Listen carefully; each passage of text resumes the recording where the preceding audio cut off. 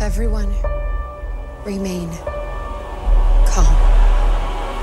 Yeah, that's how it always starts. But then later there's running and screaming. Somebody talk to me! What is happening? Welcome to Jurassic World. You're listening to the Jurassic Park podcast. You want to consult here or in my bungalow? Hold on to your butts. Well, we're back. Hello and welcome to episode 100 of the Jurassic Park podcast. I'm your host, Brad Jost, and we're here to discuss all things Jurassic Park.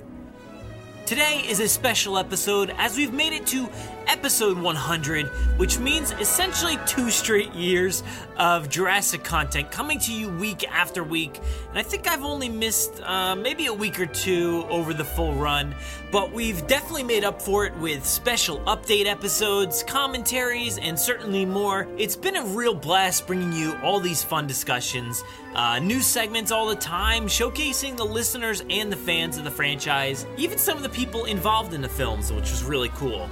And you know what, guys? It's such a prime time to be a Jurassic fan. And guess what? It's certainly only going to get better from here. Also, this week, May 23rd to be exact, marks the 20th anniversary of The Lost World Jurassic Park. Now, that's one of my favorite films of all time.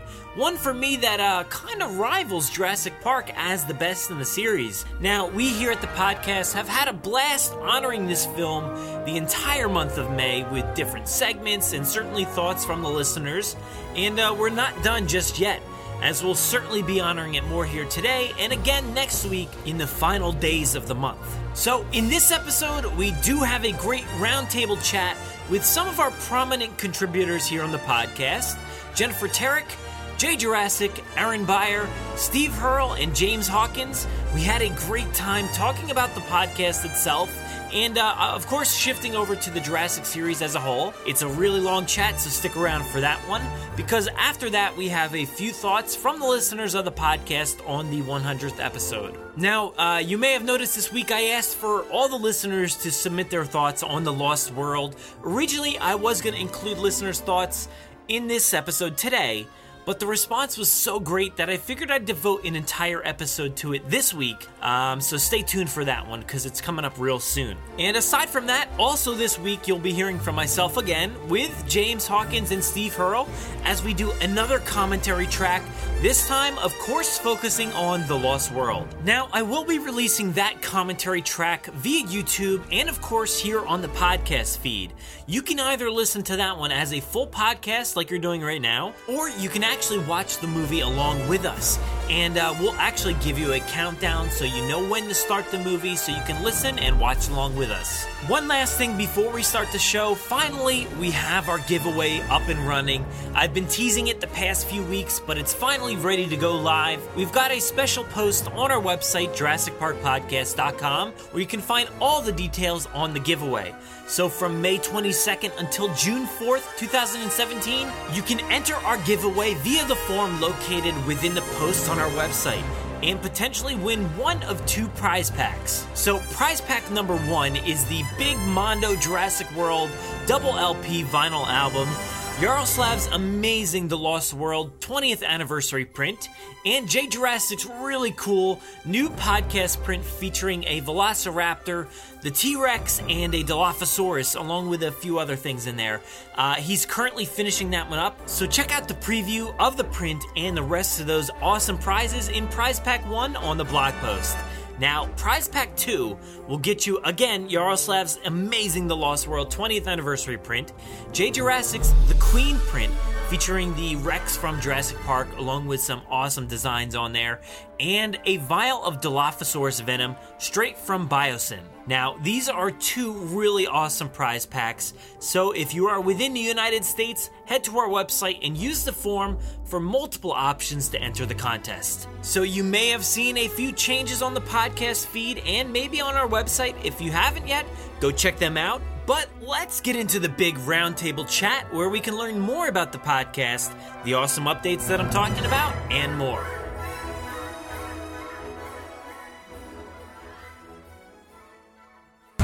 Let's open up the doors to the Visitor Center, where I chat with contributors Jennifer Terek, Jaye Jurassick, Aaron Beyer, Steve Hurrell, and James Hawkins.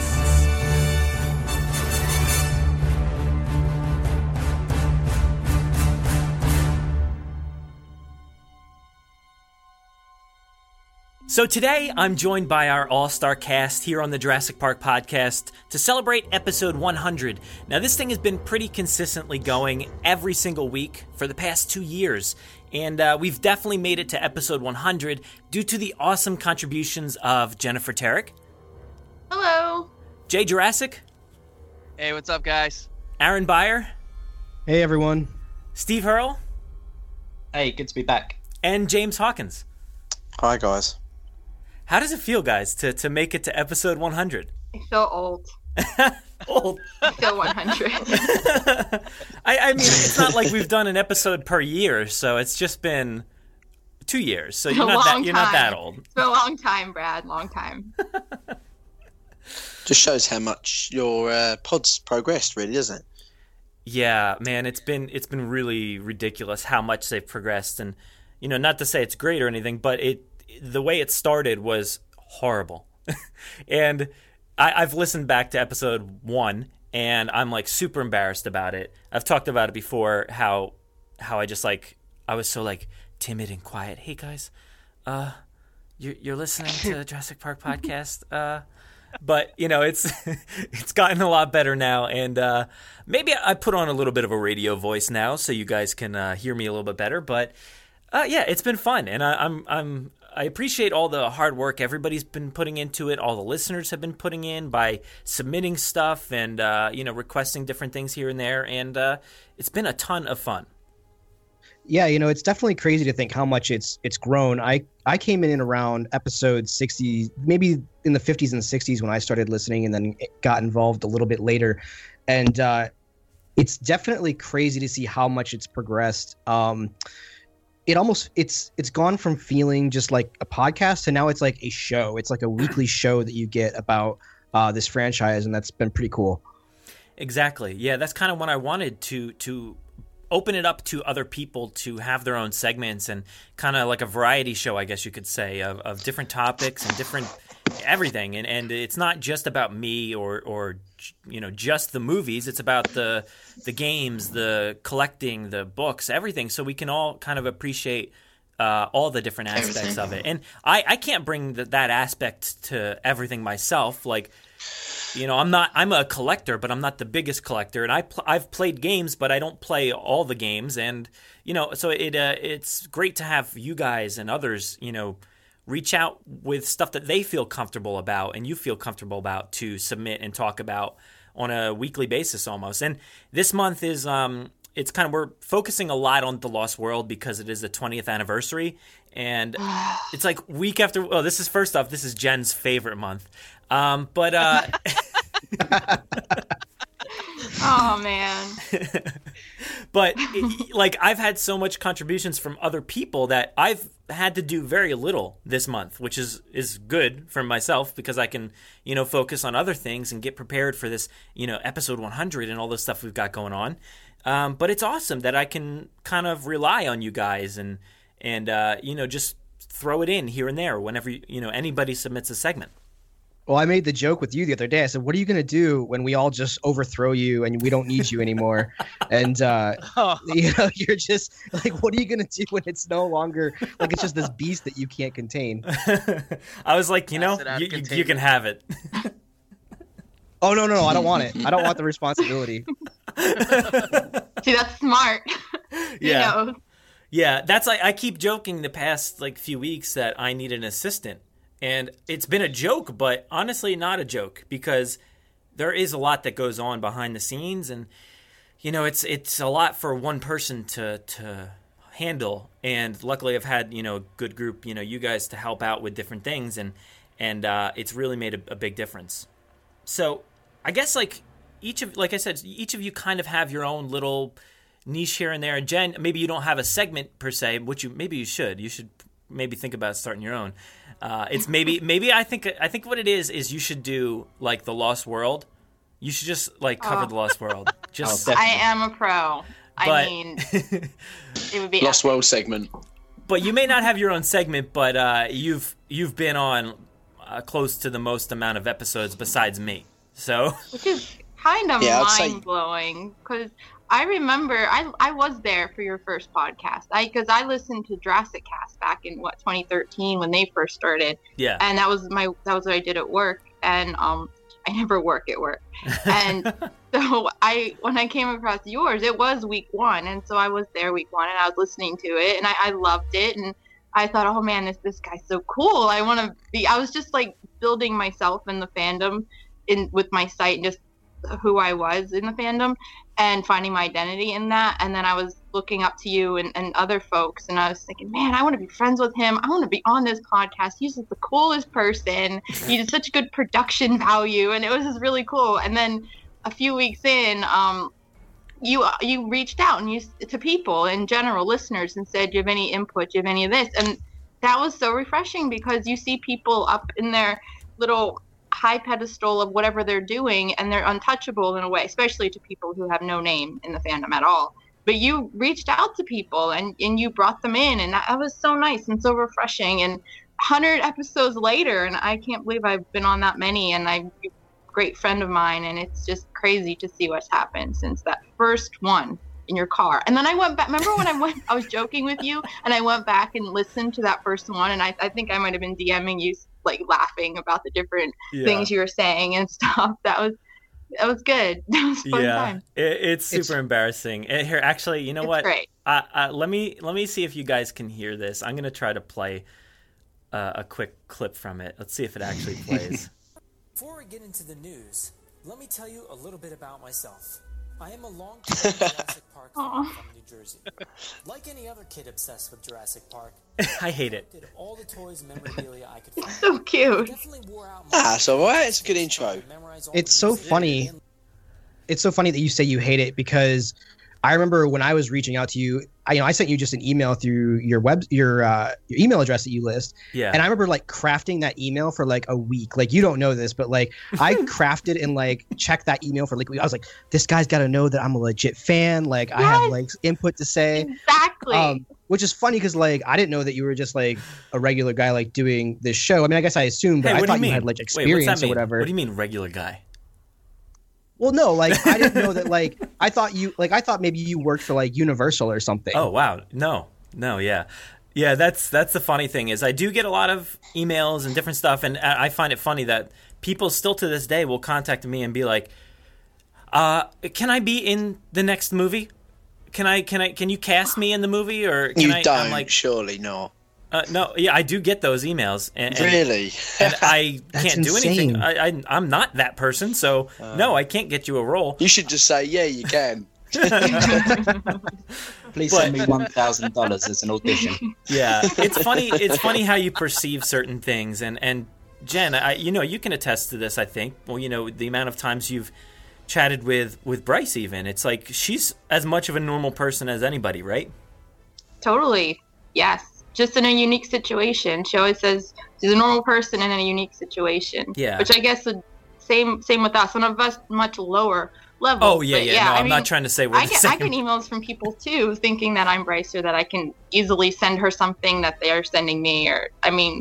I get that all the time as well. Yeah. And I do that with a lot of podcasts that I listen to, and I put them on a pedestal, and I know them, but they have no clue who I am, So you do kind of have to, like you said, Aaron, write that email that's very particular and very, the grammar's perfect, the spelling, everything's perfect, and you send it out and you sit there and wait and kind of hope you'll get a response. And actually, I got to say, I've been really bad at responding to my emails recently, since it is like a crazy month here, so I've been falling behind on that, but. You became that person, did you? I guess, yeah. I've been really bad at it, but I'm trying to get back on the horse and get back to everybody all at once. So it's tough. Like I said, I need an assistant, guys. Yeah, you need a Zara. I need one. Can I hire somebody too? Can we partner up with a different assistant? I need one too. So Jay, you've awesomely started this great segment, Amber Finds, and it's gotten a ton of feedback. People really love it, and just I guess talk about what made you want to start that segment yourself. Well, it's funny what Aaron was saying. It was kind of the same situation in a way. I started hearing the podcast, and I was thinking the same kind of thing.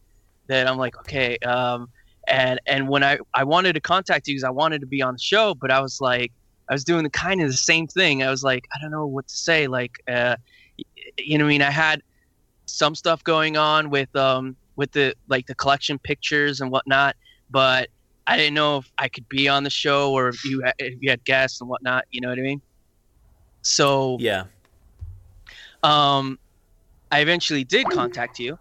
And you're like, yeah, man, anytime, be on the show. And we did the toy segment when Mattel won the license from Hasbro, and it was like that special. And then we talked about doing another episode where we talk about my collection and whatnot. And from there on, we start kind of chatting about maybe doing a segment about my collection. And I thought it was a really good idea. And it's awesome so much to be part of this podcast.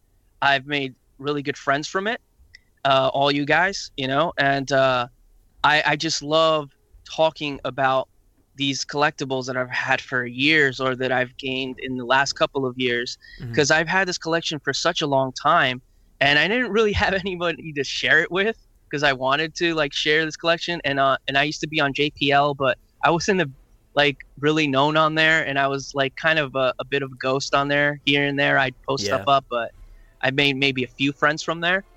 And then just on here though, I've made so much more friends, and I've been able to share this collection that I've been building up for years, to share it with people, which is because if I had just locked away, it's just, you know what I mean, I don't know. Every episode that I speak about this stuff just is great, you know? Mm-hmm. And that's the thing, our collections just sit on a shelf and don't really get to be admired in a way. It sounds weird, but, you know, they just sit there and we get to see them, or, you know, personally. But I think it's awesome that you can share that, you know, authenticity and relatability with everybody out there to say, you know, I've got this unique thing and here's what I love about it. Here's my story. Because a lot of these items, we all have a story when it comes to them, and I think that's what people really like about your segment. Yeah, I try to, because a lot of the items, I pick them up, and like you said, it brings me back. Like, I can visualize myself when I was a little kid, like, playing with these toys, or when I got them, or whatnot. Some of them are new items, but I just like, it's just bringing people back to that time is always great, because this is a movie that all of us have seen when we were young, and our imagination was still wild back then, and it just, anytime this movie's on or anything, that's why we love this movie so much. It's from that time of our childhood. It made our childhood for some of us, like me. It's never changed. It's never, dinosaurs have never gone away all these years. So doing this segment, like, whenever I do it, it's just great, you know? Yeah. Thank you so much for doing it. It's been a blessing to have you submit so much stuff and so much content. When I'm like, afraid I don't have enough for the week, you got something for me. Like whether it's Amber Finds or it's the Hunters and Gatherers, and you're continually expanding that segment, which is really cool. Yeah, we just did one with Aaron the other day where we reviewed the Breakout Rex, so that'll be coming up in a while. Yeah, man, I can't wait to hear that one. It is good though, to sort of, you know, reflect on old stuff, I guess, sometimes. If you haven't got kids, like when you got kids, I think you can have an excuse to sort of introduce them to them, can't you? Yeah, I think that's true. You know, like I've got like a niece and nephew right now, and it is fun my nephew's right at that age where he can start appreciating some of these like PG-13 level things. And so I've been sending him just like some Jurassic Park stuff here and there, some Batman, some Superman stuff, you know, and it's kind of fun to watch the younger generation appreciate the things that we enjoyed 20 some years ago. Yeah, because you think things have changed so much in that time that, like, kids just don't appreciate the same sort of stuff that we did when we were younger.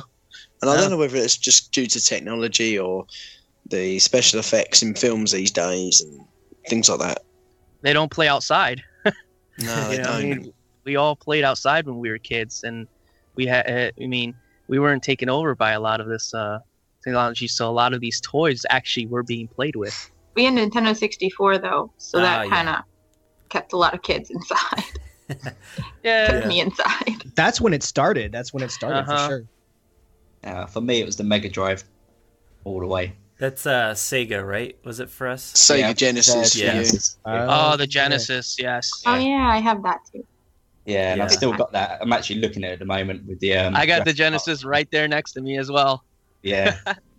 See, I went round Steve's and was playing what edition was it? The Jurassic Park game? What one? One where you can be Alan Grant and then you could be the Raptor. Yeah, that was both. Like just the Jurassic Park Sega game, right? Though there was the what one was it? The Rampage edition. Rampage, yeah. Maybe. Yeah. Oh, that's my favorite. I love that one.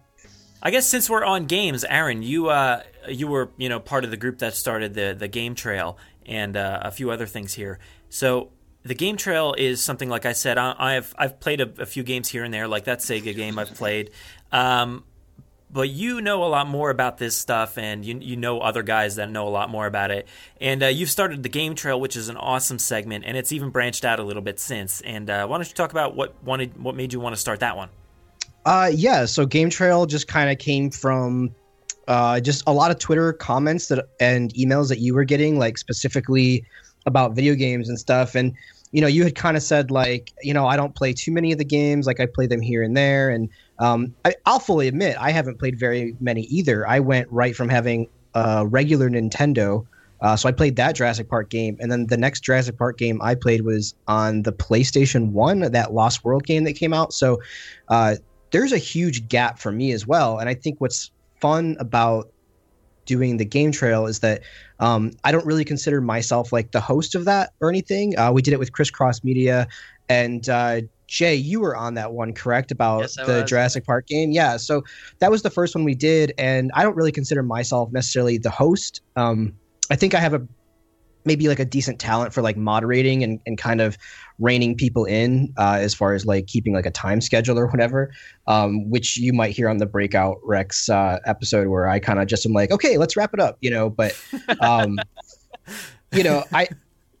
so what this is kind of like trying to fill is that desire for people to reminisce about those old video games, and where I would like to branch it out, and I'm still trying to figure it out with video is or something is doing like playthroughs of even like there's card games, there's the 2XL, which we've done an episode of, there's board games, there's all kinds of games around this franchise, and I'm trying to figure out how to incorporate very visual games. It's easy to talk about a video game, but to talk about a card game is kind of like boring, right? Like, and I think if there was maybe a playthrough where a listener or a viewer, I guess at that point, could enjoy the artwork on all these different games, that is kind of intriguing to me. But for anybody out there who's not hearing a particular game that they love, feel free to reach out to me, and we can talk about like getting you to talk about that game, because there's so like I completely missed the SNES,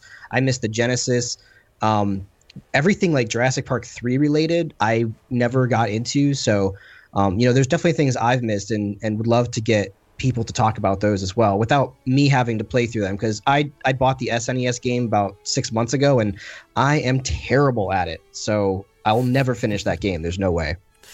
Yeah, well, what I like about that segment is kind of this nostalgia that Jay has in his segment. It is like you hear the awesome, I'll say awesome because I really like that intro, even though I made it, but it's so awesome. And then it flows into all the retro gaming music and stuff like that. And hearing you guys talk passionately about these games, whether it's good or bad, it's awesome. And I love hearing that. And man, that 2XL, like, well, I mean, it's like kind of a toss-up. I would consider it a game because you're playing through, but it's also a story.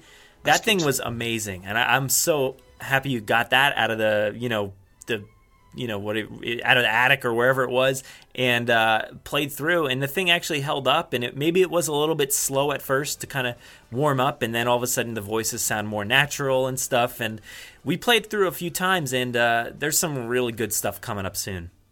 It's so funny that you bring up the 2XL, because I remember telling you about it, like, oh, when I go back to my parents' house, I'm gonna grab this 2XL and stuff. And I found them in my closet, and I was checking them out, and I opened it up, and there's just battery acid all inside the 2XL robot. These big D battery leaking acid, and I took the batteries out, I cleaned them up a little bit, and I put new batteries in, and like I'm just this 32-year-old man like sitting at my parents' like table, and he wouldn't work, and I go. My mom's like, what's wrong? And I'm like, my 2XL won't work. And I told someone we could play with it. And she's like, well, let me take a look at it. And she like looked at it, and she like adjusted the batteries, and she got it to work. I was like, yay, my 2XL works again. Thanks, Mom. That's amazing. Taking yourself back 20 years. Yeah, exactly. If there was a video camera in the room, it would have totally have been just a weird Saturday Night Live like sketch. It was really random. Yeah, well, that's like the essence of this entire podcast is nostalgia, and that little moment you had, and bringing that thing to light for a lot of people like that have never heard of it. I never heard of it, and I never heard those read-throughs or whatever, and it's very new to a lot of people. And I've gotten so much cool feedback on that specific episode, where people are actually reaching out and buying their own now. Like they're actually going to eBay, buying it, and it's really cool to see that kind of response, I guess, to something like that. And that's what I was hoping for, because it is a unique thing, and it's actually like a really awesome story. Like I was like amazed at how interesting it was and how thrilling it was. And the next one we have coming up, I don't know when we're going to air that one yet, but it's so awesome. And the voice acting is incredible. The Jeff Goldblum, whoever did that, is spot on. It's like really good. They nailed it. It's so funny.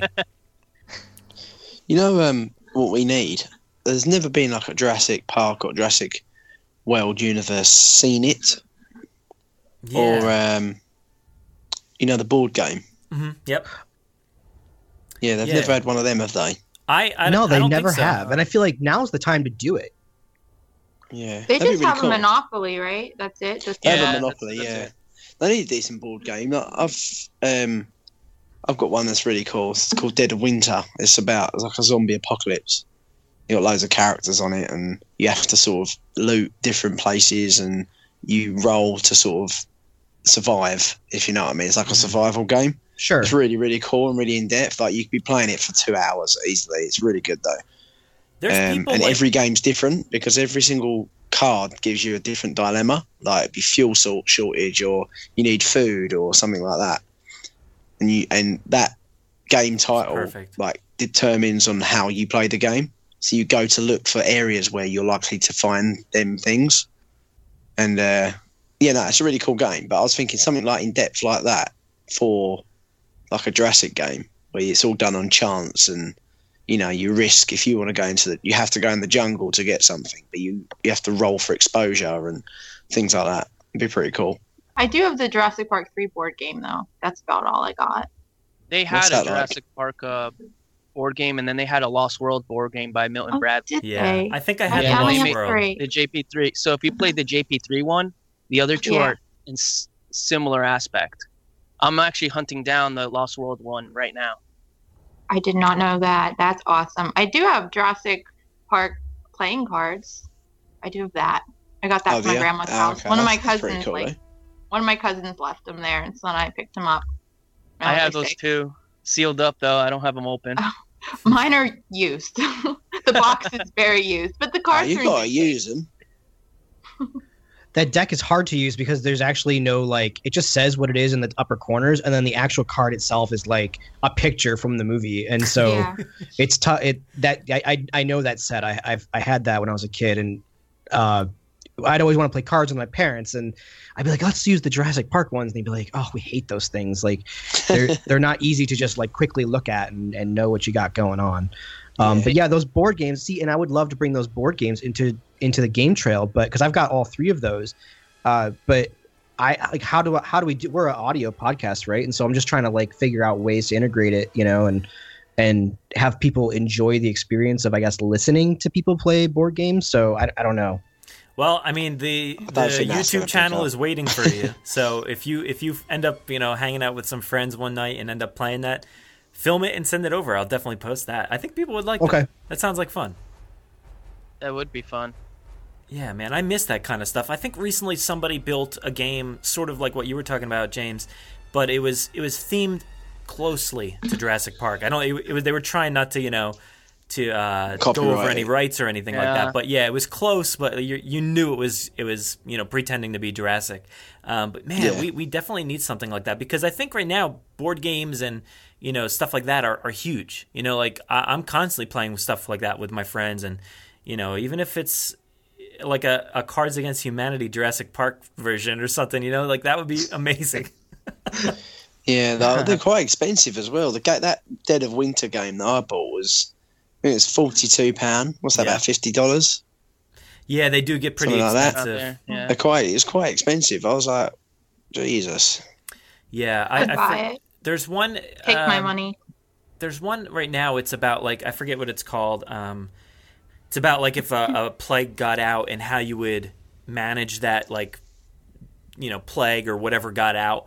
And that would be pretty fun if you have the dinosaurs get out and they go across the world and you have to stop them from getting across the country or the world. That would be pretty awesome, So something like that would work really well. Who knows? They might make a game like that. I that would be awesome. Where the new ones might be going. That would, man. If they could tie it in like that, that would be perfect. Hopefully, Mattel kind of has a little bit of a better gauge on the toys that, other than what Hasbro did it, and maybe they'll expand it into games like that. That'd be really fun. And tabletop gaming is really big and popular right now. It's experiencing a huge renaissance. I always like that better. I mean, I like video games; they're fun, but I'm a board game person and a tabletop game. I like having something and looking at people and interacting with them instead of just the screen. Yeah. I like both. To be fair, I can see. I love it's a good social thing. Online, when you're playing a game online, you're online with your friends, but you're on your own, aren't you? Really, both are good. Do you know what I mean? So you'll be online, and I'll be like, all right, I'm shooting off now because dinner's ready or whatever. So then you go. But when you're in a board game, you're literally there in front with people. You're drinking, you're having a good time, you socialising, talking about it, and. You know what I mean? It's the same as what we're doing right now. I mean, it would be much better if we were around a table. This isn't a very elaborate board game that we're playing. It is. It really is. We've had 100 moves so far, and yeah, exactly. It's like a long game of chess. So, James and Steve, speaking of games, I guess also, you guys came up with a great concept, which I absolutely love it. And it's so funny and so comical and actually informative in a way if you don't know a ton about the series, because you guys dive deep and you have the Jurassic Pop quiz, and you bring on certain people to quiz them about their actual knowledge of the films and stuff, but also some really ridiculous concepts and questions. Sorry, Jen. And I love that. I was waiting for that. Yeah, you guys. Awesome. You guys really grilled her, and that was funny. But yeah, no, it's a great little thing that we've started, and really enjoy doing it. Just even making up the questions, I sit there laughing for about 10-15 minutes. Yeah. Well, we started on doing it to it I said, Steve, what do you think of this? And I was like, well, think of some questions that are Jurassic Park related, and we'll test it on each other to see how good we are, our knowledge. And then naturally, because we're really good friends, we took it to the next level and give really awkward situations where they had to choose one or the other option, and it just turned out to be really, really funny, and we were in stitches laughing as we were talking on the phone. So I was like, we'll run it by Brad to see what he thinks of the idea. And if we could somehow manage to get different people on to test, then it could be quite a cool little segment. Yeah, I think it worked out really well, and I was shocked because we all know the answers. Most of us, like, if you don't know them, it's just maybe because you're put on the spot and stuff like that. But the funny questions are what really get me, and I was cracking up. I think one of them was like, oh god, something about Ray Arnold's arm and stuff like that, like, or I don't know, like, and then you asked Jen about like sniffing John Hammond's ear or something like the old man's smell. Oh, so but Jen's answer was brilliant. He's just a cute old man. He's going, oh no. And then I failed at name the characters. I can't believe how badly I failed at that. You got 10. I'm not. I decided. Yeah, I took away the Malcolm number 2 one. That didn't count. Man, it should count.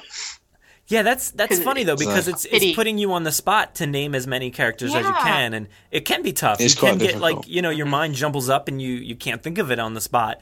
And you countdown also and that countdown is awesome. Are, up very soon. So be prepared. Awesome. That's great, and it's funny you mentioning like characters. Like I played the Lego Jurassic World with my wife, and all those Lego games, you open up like 100 different characters, right? And everyone knows the names of all the characters because it's like Iron Man and Thor and Batman and Indiana Jones. Like everyone knows all these characters, but with the Jurassic World one, they really stretched it. I mean, we're talking like it was like the guy in the pink shirt at the beginning of Jurassic Park, and there's all these different characters, and my wife is going like, oh, like who should I pick? And I'm like, oh, pick like Eddie Carr. And she's like, who's Eddie Carr? Like no one, that's not iconic to anybody but you. And I'm like, yeah, that's true. I think with that Lego game, I just ran around as Mr. DNA. That was my favorite character. Oh, I built myself and put myself in there. That was fantastic. It's a great game. That's a great game. Actually, It was speaking of really, the day, really good game. It was. the day I first played it, it was on my birthday. That was my birthday present. Someone like rented it and put it on their Xbox. And before I played it, I did play Jurassic Park 3, the board game. Like it was a night of just Jurassic games. Oh, that's cool. That's I awesome. was really lucky. The I went. Sam Phillips from the Jurassic cast. Mhm. He invited me to go to the advanced screening last year. At the Empire in Odeon. Was it Odeon or Empire? I can't remember, one or two. At Leicester Square in London for the Jurassic World, and it was on the Wednesday. The film actually didn't come out until, was it Friday, Steve? Yeah. Yeah, and where it was a couple of days before, they had like all the PlayStations outside in the lobby bit where you buy all like the food and stuff, and they had all the Jurassic Park game on each one of them. So I had a little bite to have a little pre-go of that, and that was really cool before it was even released. That's awesome. That's awesome on a lot of levels. I was quite lucky with that. To be fair. Everything you just Sam. said was awesome. So. I played a lot as Rexy, and I just stomped through Jurassic Park everywhere. Do you know the one thing that really bugged me though about that game is that if you couldn't use the Pteranodon on Main Street, because I really wanted to fly around the island. Oh, that would have been cool. And you couldn't take a T-Rex or an Indominus or like one of the large animals outside of the electrified fences. It wouldn't let you do it. It was frustrating. It annoyed me, but it was a really good game. You know what's frustrating? Turning around as the Brachiosaurus. Forever. It is so frustrating. To be fair, them animals don't get much better on Ark. They're just as bad. It's really? like, honestly, yeah, it's ridiculously difficult. Even a T-Rex on Ark's really hard to turn. And it's Steve. Yeah, it's not too easy. So it's been 2 years basically almost since Jurassic World came out. Crazy. Mm-hmm. Yeah, roughly, yeah. That's nuts. And in the past 2 years, we've actually had some cool stuff come out and some different things here and there pertaining to the franchise. We've had the exhibition. There's been, concerts, live concerts for the series. There's been a little bit of different merchandise here and there. So how do you guys think the franchise has been treated in the past 2 years? Better. Yeah, hopefully, definitely better. Hopefully we'll keep getting better. Oh, yeah. It's getting better, but I gotta say, Universal really has to pick up you know, how they want it to be treated. You know, you go to like a Walmart or a Target or any other kind of store where you can get toys and like an all around kind of store, like a one stop shop. And it's like there's Iron Man, there's Star Wars, there's Avengers stuff, there's, you know, even Warner Brothers now is in with their DC stuff, and there's just no Jurassic. And it's like, come on, like kids still like dinosaurs. That's a universal thing. Kids are always going to like dinosaurs. And where is it? You know, and really Universal, I think, has kind of dropped the ball on that. If Disney got hold of it, I guarantee it would be all over the place. But so here's the thing. Would you want Disney to take it over? Because like with what they're doing with Star Wars, I kind of feel like, like Disney, like Universal, sell it to Disney. Like let's make this huge, because it can be huge, and Universal doesn't recognize that. I mean, between Frozen and Star Wars, and then compare it to what this last Jurassic World made, if Disney had their hands on Jurassic World, it would be Frozen and Star Wars and Jurassic World. They would put it everywhere. Those three would be their top franchises, because you could see just with Frozen didn't make that much, and Star Wars, yeah. They're building huge, crazy rides and all this stuff, and they're promoting it, and they're putting products out. And I mean, if they owned a franchise that made $1 billion, they would definitely invest in it. I don't know why Universal's not. Mm-hmm. I feel the same way. You mean even in the hype of 2015, where Jurassic World was supposedly everywhere, the marketing on it, like the products were here and there. I remember like when the toys were coming out, there was this big like, okay, where are they? And they took forever to get onto shelves. And I would go to different stores and ask, oh, we're supposed to be getting them next week. I would go the next week, they weren't there. Their distribution was off. Like there's certain products that they came out later after the film, or not even when the film was around. And it's just everywhere. Like you know what I mean? Growing up in like the 90s, when Jurassic Park and Lost World, and even Jurassic Park 3, when all of those movies came out, Jurassic Park 3 didn't have as much as a big influence on marketing and whatnot that Lost World and Jurassic Park did. But growing up in that era, where you saw like just aisles just covered in Jurassic Park stuff, in Jurassic, it was like red and black and that sunset everywhere. You could not escape the black and red. Like it was everywhere. And then in 97, you could not escape that green. The green, you know, and Jurassic Park 3 came out, and I think with a mix of the fact that the toys and merchandising was not comparable to the other two, and the fact that the movie kind of, you know, didn't do as well as the other two. I feel like when Jurassic World comes out, Universal's like their expectations are like tempered, and it's like you guys need to have more faith in your properties. See, that's exactly how I thought. I thought they didn't expect. I mean, they knew Jurassic World would do okay, but they didn't expect that. They weren't prepared. But now I feel they are. Like now I feel with Mattel and everyone, they're like, all right, now we have something. We can really work on the sequel and really promote it. So I'm not going to really judge them until the second one happens. Yeah, I think Chris Pratt really helped though with 100% attracting audiences, because Guardians came out just before, didn't it? And like everyone was thinking, I wonder if he's going to be like Peter Quill, but you know, that sort of character, it'd be like really cool. And and wasn't it hilarious in Parks and Rec? He did behind the scenes, like Steven Spielberg calling him for Jurassic Park 4. That's bizarre. And then he's actually in the next movie. That was great. Yeah, that's pretty cool. I was going to say, like, that sometimes, you know, like when they bring out the toys and stuff, I feel like it's kind of spoilery, though, in a way. Because I think, as much as I get that I think they need to and they should do, because obviously this sort of film is aimed at, you know, kids and teens as well as the old fans.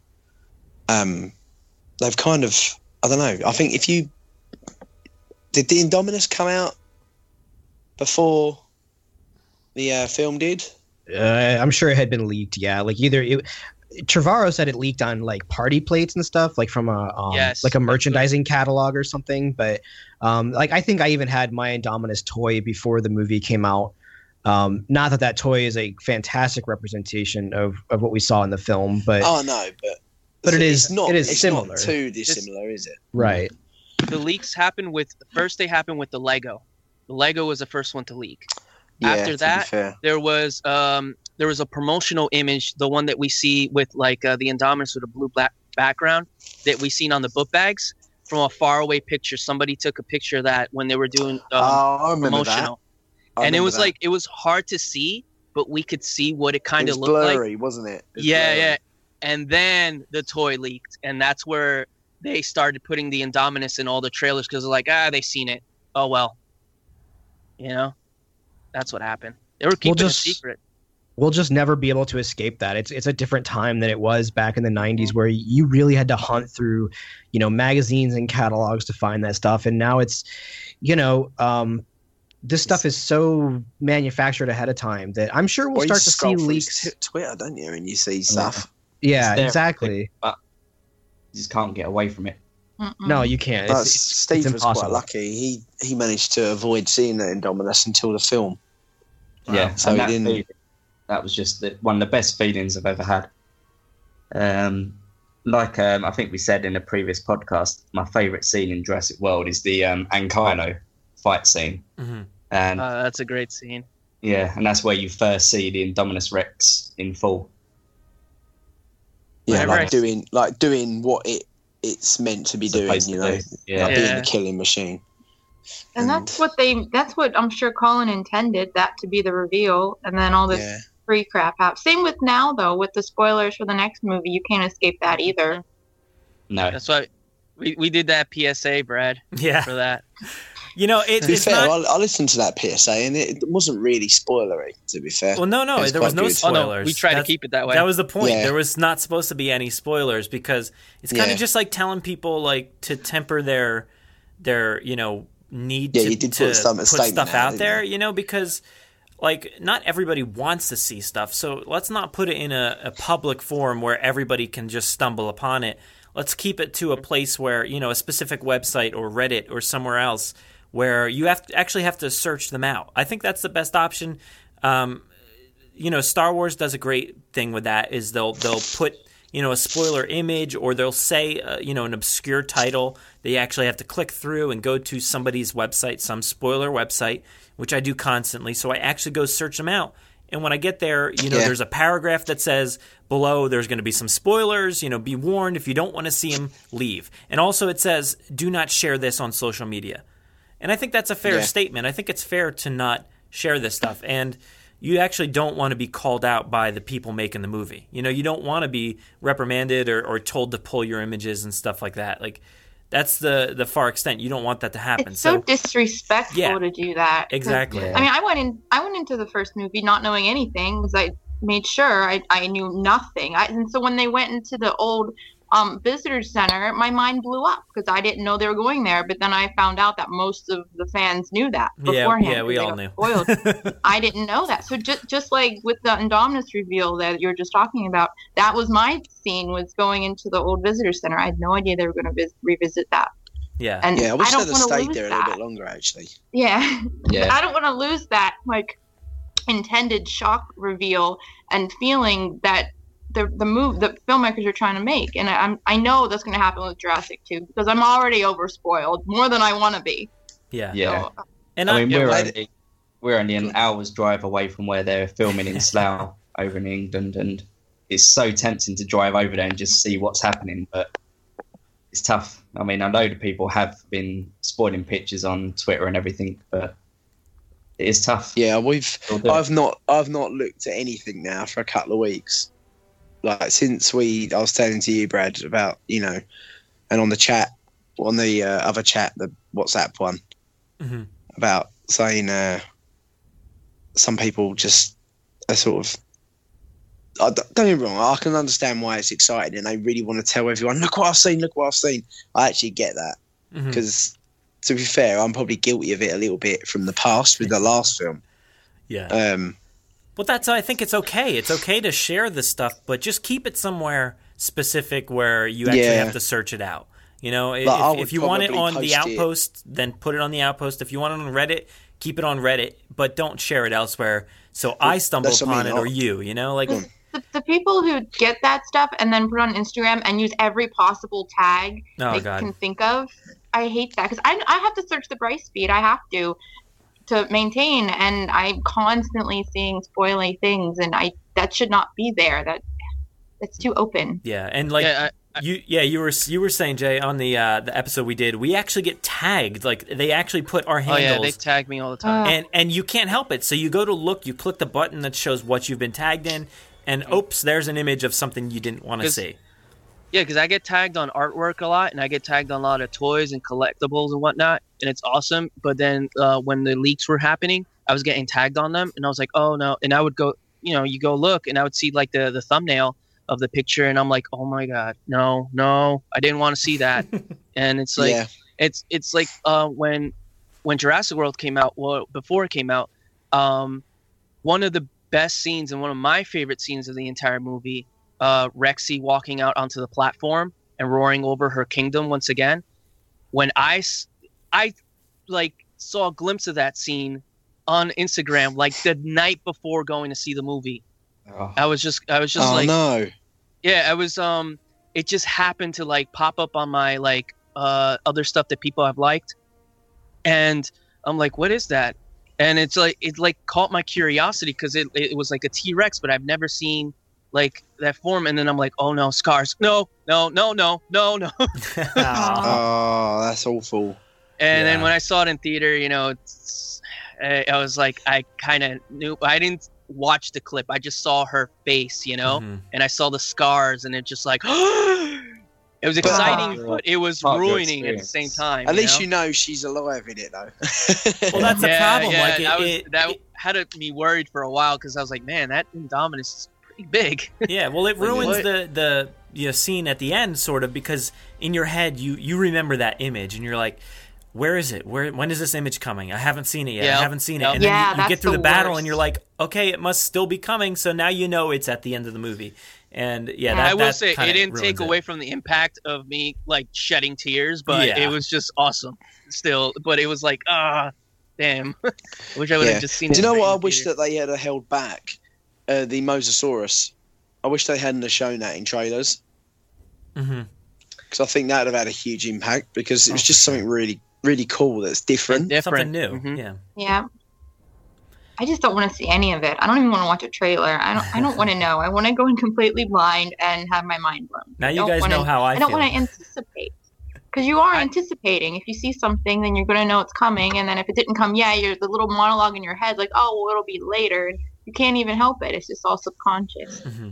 The day that I went and saw it on the Wednesday, I remember Steve was just texting me saying, don't say a word. So I was just, but I got in, and after I come out, I kind of didn't know what to say. Like, I didn't know what I felt about the film.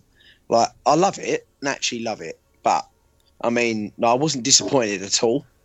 I just didn't know how to describe it and what to rate it, how I fit it in the franchise in terms of hierarchy. And Steve said, I think you texted me saying, was it good? And I just sort of put that little ghost face emoji, I think.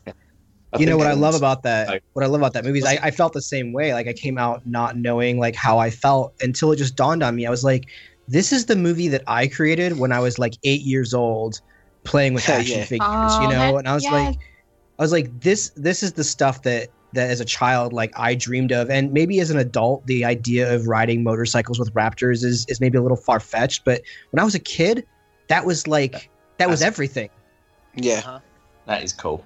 And especially like if you were into the toys, after Lost World, we had Chaos Effect, which is the most outlandish idea at the time. Exactly. But who would know that down the line we would have a hybrid? And I remember when those toys came out, they look all cartoony because it was meant for that animation show. But it is the most crazy looking dinosaurs. But I absolutely love that line. And I remember I put my regular dinosaur from Lost World and Jurassic Park and pit them against the Omega T-Rex, which is that crazy orange looking one that I have. And then just finding out that this movie had this hybrid, at first I didn't accept it, but then when I saw it and how they did it, I was like, oh my god, this is the Chaos Effect stuff that I used to play as a kid too, Well, and it it had the dino trackers and it had all the crazy weapons. Like when the Indominus was picking off different dino trackers, I was like, oh my God, please let there be a Harrison or a Turner or a Jackson. Like, please let it exist. And I have a feeling they might have gotten in some legal trouble if they did that. But like, I was just like, please, please, please, please, please. Like, it's the dino trackers plus the chaos theory like in one movie. And as an adult, that's goofy. But as a kid, that just would have blown my mind. And you see, like, the guys that they have tracking the raptors with Owen in the woods, those are basically the guys we're talking about right here, the dino trackers and the evil raiders, you know, like yes. They had that rugged look to them, and they just didn't care about the dinosaurs, especially that one guy. He shoots the Dimorphodon from the helicopter, just showing that he's not a good guy. You know what I mean? I love that. This movie, I actually, when I went to see this, I cosplayed as John Hammond, like full white beard and cane and everything. And my sister cosplayed as one of the Jurassic World Rangers. So we went there, and I'm sitting there, and like people are taking pictures with me. And then there's a guy that came in a Jeep. I took pictures outside with a Jeep, and I had like a bunch of people taking pictures. But I remember watching this movie, thinking in my head, you know, let it be good, let it be good, let it be good, because we had so many years of like production hell and telling us like, oh, it's gonna happen next year. It didn't happen. And then we heard like weird scripts coming out and all this, so we had this like expectation for this movie. And then when I left kind of like how you guys are speaking, somewhat, but I loved it because I like, there's certain scenes in that movie that got me going, where the paint in my beard started to drip off from the tears in my face. You know, I loved it. I absolutely love this movie. Yeah, I left crying for sure. It does everything I needed it to be and wanted it to be, and more. Mm-hmm. Well, I think the and more thing would stand as we'd all hope Jeff Goldblum coming back, and that's something we've wanted for a very long time. And I don't think you can really consider it a spoiler. You know, some people may consider that, but it's been out there in you know. No, major... my mom heard it the day it happened, and I was at work, and I came home, and she doesn't go online. She doesn't know how to use a computer. She does not have a phone. She doesn't do anything, and somehow, some way, she heard it like that day. So the whole world knows if my mother knows. Yeah, that's very fair. But that's pretty awesome. How excited are you guys for Jeff to come back? Oh. So excited. So Malcolm East Jurassic Park. I mean, I think with his promotion just right now, it let a lot of people know that there is going to be a sequel. I don't know if everyone even knew that. The billion people, the $1 billion that made the first movie, I don't think they even knew there was a sequel or that it was filming. Because as soon as that got announced, I saw it in the tag that people were like, "What? There's another one? That's great! I can't wait to see it." I read that too all the time. That just tells me that there's not enough awareness out there. Mm-mm. The fact that I remember how people reacted when they found out that Jurassic World was coming out, and I'm like, how do you not know that this film is coming out? Like, don't get me wrong, we're like hardcore and we follow people, but surely someone has, you know, you've seen it on the advert, you've seen it on a billboard. That's what I mean. You must see it somewhere, surely. Like with all the Lego, and do you know what I mean? It's weird. Well, I was just saying the other day that I think this sequel has the potential to come close to the first gross of the first movie, because I reckon it will. The promotion before Jeff, maybe close, but I mean half. I don't know, but now I mean he's going to bring in a ton of people, so that's a good move on promotional side anyway. I'm hoping that he has the same effect as what Harrison Ford did for The Force Awakens. I think he will. I really do. It's tough because he didn't really do that for Independence Day. You know, we were all excited to see that. This is Jeff Goldblum in Jurassic. Yeah, movie, there is a very big difference between the series. Jeff for Goldblum sure. in Independence Day, though, wasn't he? He's known so much for, especially now with like there's so many memes of him with him shirtless, you know. So it's like he's all over the internet, and it's always his Jurassic Park character of Ian Malcolm. So it's but I feel like he's got to play cool Ian Malcolm like he did in like the second movie. If he just comes on as kind of goofy Jeff Goldblum, that's maybe going to take me out of it because I feel like that's the character he's played now for like the last 10 years. But if he comes on as like cool, smart, Ian Malcolm, then sign me up. Like I'm all on board. Yeah, I think it needs to be like a mix. However he comes across, the thing is people are going to pay to see him for sure. Mm-hmm. Oh, 100%. It needs to have a definite serious side to him as well, knowing his past on the islands and interaction with dinosaurs. Yeah, I love in The Lost World where he's kind of jaded, and I feel like it's now 20 years and he's got to be thinking as a character like, I cannot believe after all the tragedy and chaos you guys are still going for it. And I think that's kind of what I want him to bring to the table. And I hope it's a little more than like a cameo or whatever, but I also don't want this franchise to get overtaken by like, oh, we have to have all the old characters. It's like, no, let Bryce and Chris Pratt like do their thing. They sold that first movie without anybody else's help. Other than Wu, which really Wu was such a minor character in the first movie that it wasn't the end of the world. They could have named that scientist anybody else. It was just an Easter egg for us as huge fans that we got the actor and the character. But that didn't need to be necessarily Wu from the first movie. So this is the first time that we're getting a main character back in the thing. And I don't want this franchise to become the circus of main characters are back. I definitely want the new cast to take the reins. Yeah, I don't think it's going to become that because the way Colin and the way he planned, I think he planned this. I think he knew he'd hoped to get him for the second one. I don't think it was a spur of the moment decision. Oh, no. I think this was, I think this was a plan, and it wasn't just for those reasons because he's an old character. I think he has a purpose, and if they do bring back the old ones, more old ones in the third one, it'll be the same reason. It'll help the story. I trust him. I have enough faith. Yeah, 100%. For good reason. He makes the most sense to come back, especially with the tragedy at Jurassic World. I mean, for him to, Malcolm loves being right. Well, even though he says he hates being right all the time, but he does love it. So he loves that attention of saying, I told you so. So I feel like this tragedy of Jurassic World is like the perfect time for him to come back and be like, I told you so back in 93, back in 97. Now I'm telling you again, Right, exactly. Jay, I have a feeling mistakes. I have a feeling Goldblum in this movie is going to be like, you saw that spoiler image of Rexy at the very end of the movie. We all know he's going to be in the second movie here, the second Jurassic World. And I might have a hard time paying attention up until the moment he's on the screen. I'm just going to be sitting there in the seat like, where is he? Where's Jeff? Where's Ian? When is he coming? When is he coming on the screen? And then he comes on the screen, and I miss everything he said. So it's going to take like multiple viewings to actually take this whole thing in. I have a feeling. Who knows? He might be revealed like that picture I posted of him. Instead of having that Triceratops-looking skull, him just laying there in the middle of the museum. I think they have to. The big reveal. They have to match the reveal of The Lost World. Like, that reveal is amazing. Like, the scream, and then you cut over to him at the subway station, and he's yawning.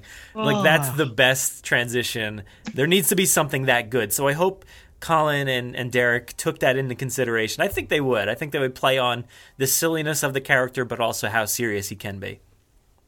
There's a lot of worries.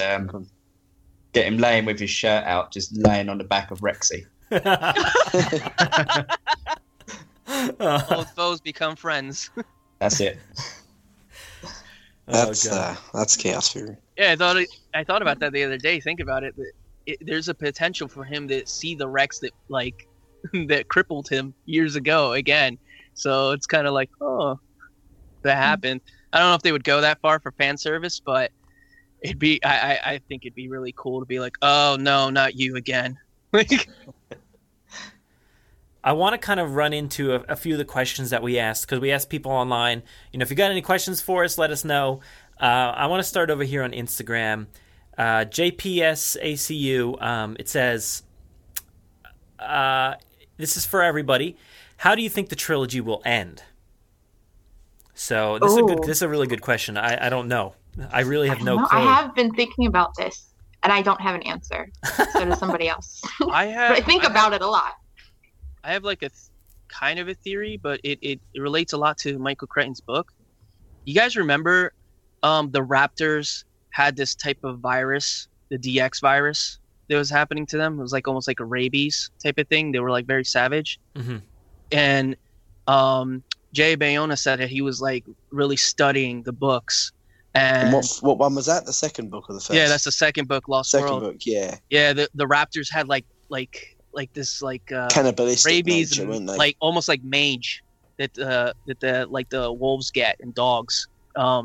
And maybe something could be passed on to people because we're going with that Jurassic World and ancient futures, and we don't know like if that's really a name. Probably not. But if we're going with that vibe, maybe the dinosaurs might be taking over. At the end of this whole thing, it might just be them that they take back their world again. I mean, when you're introduced to species like an invasive species, especially with dinosaurs, and they just, I mean, you can't control these animals anymore. It might go down that line. I wouldn't mind seeing it go down that line, to tell you the truth. I can see what you're saying, like almost like an apocalypto style. And that's kind of where we were heading with our little novel we made. But it kind of, I still don't know how the government. Sure, the government would probably find a way of controlling it. I feel that way too. But there's always, when you have like an ancient virus like that. Let's say the DX virus they make it like an ancient virus, something that comes out that we're not like we can't. We get susceptible to it. The only problem is that the Planet of the Apes did that same thing. I know, and I'm like, oh. Yeah. So they but the Planet of the Apes virus. is awesome. It is. It's so great, and they're it doing what great. we hope. But I don't think you can really copycat that, especially because they're coming out, years apart from each other.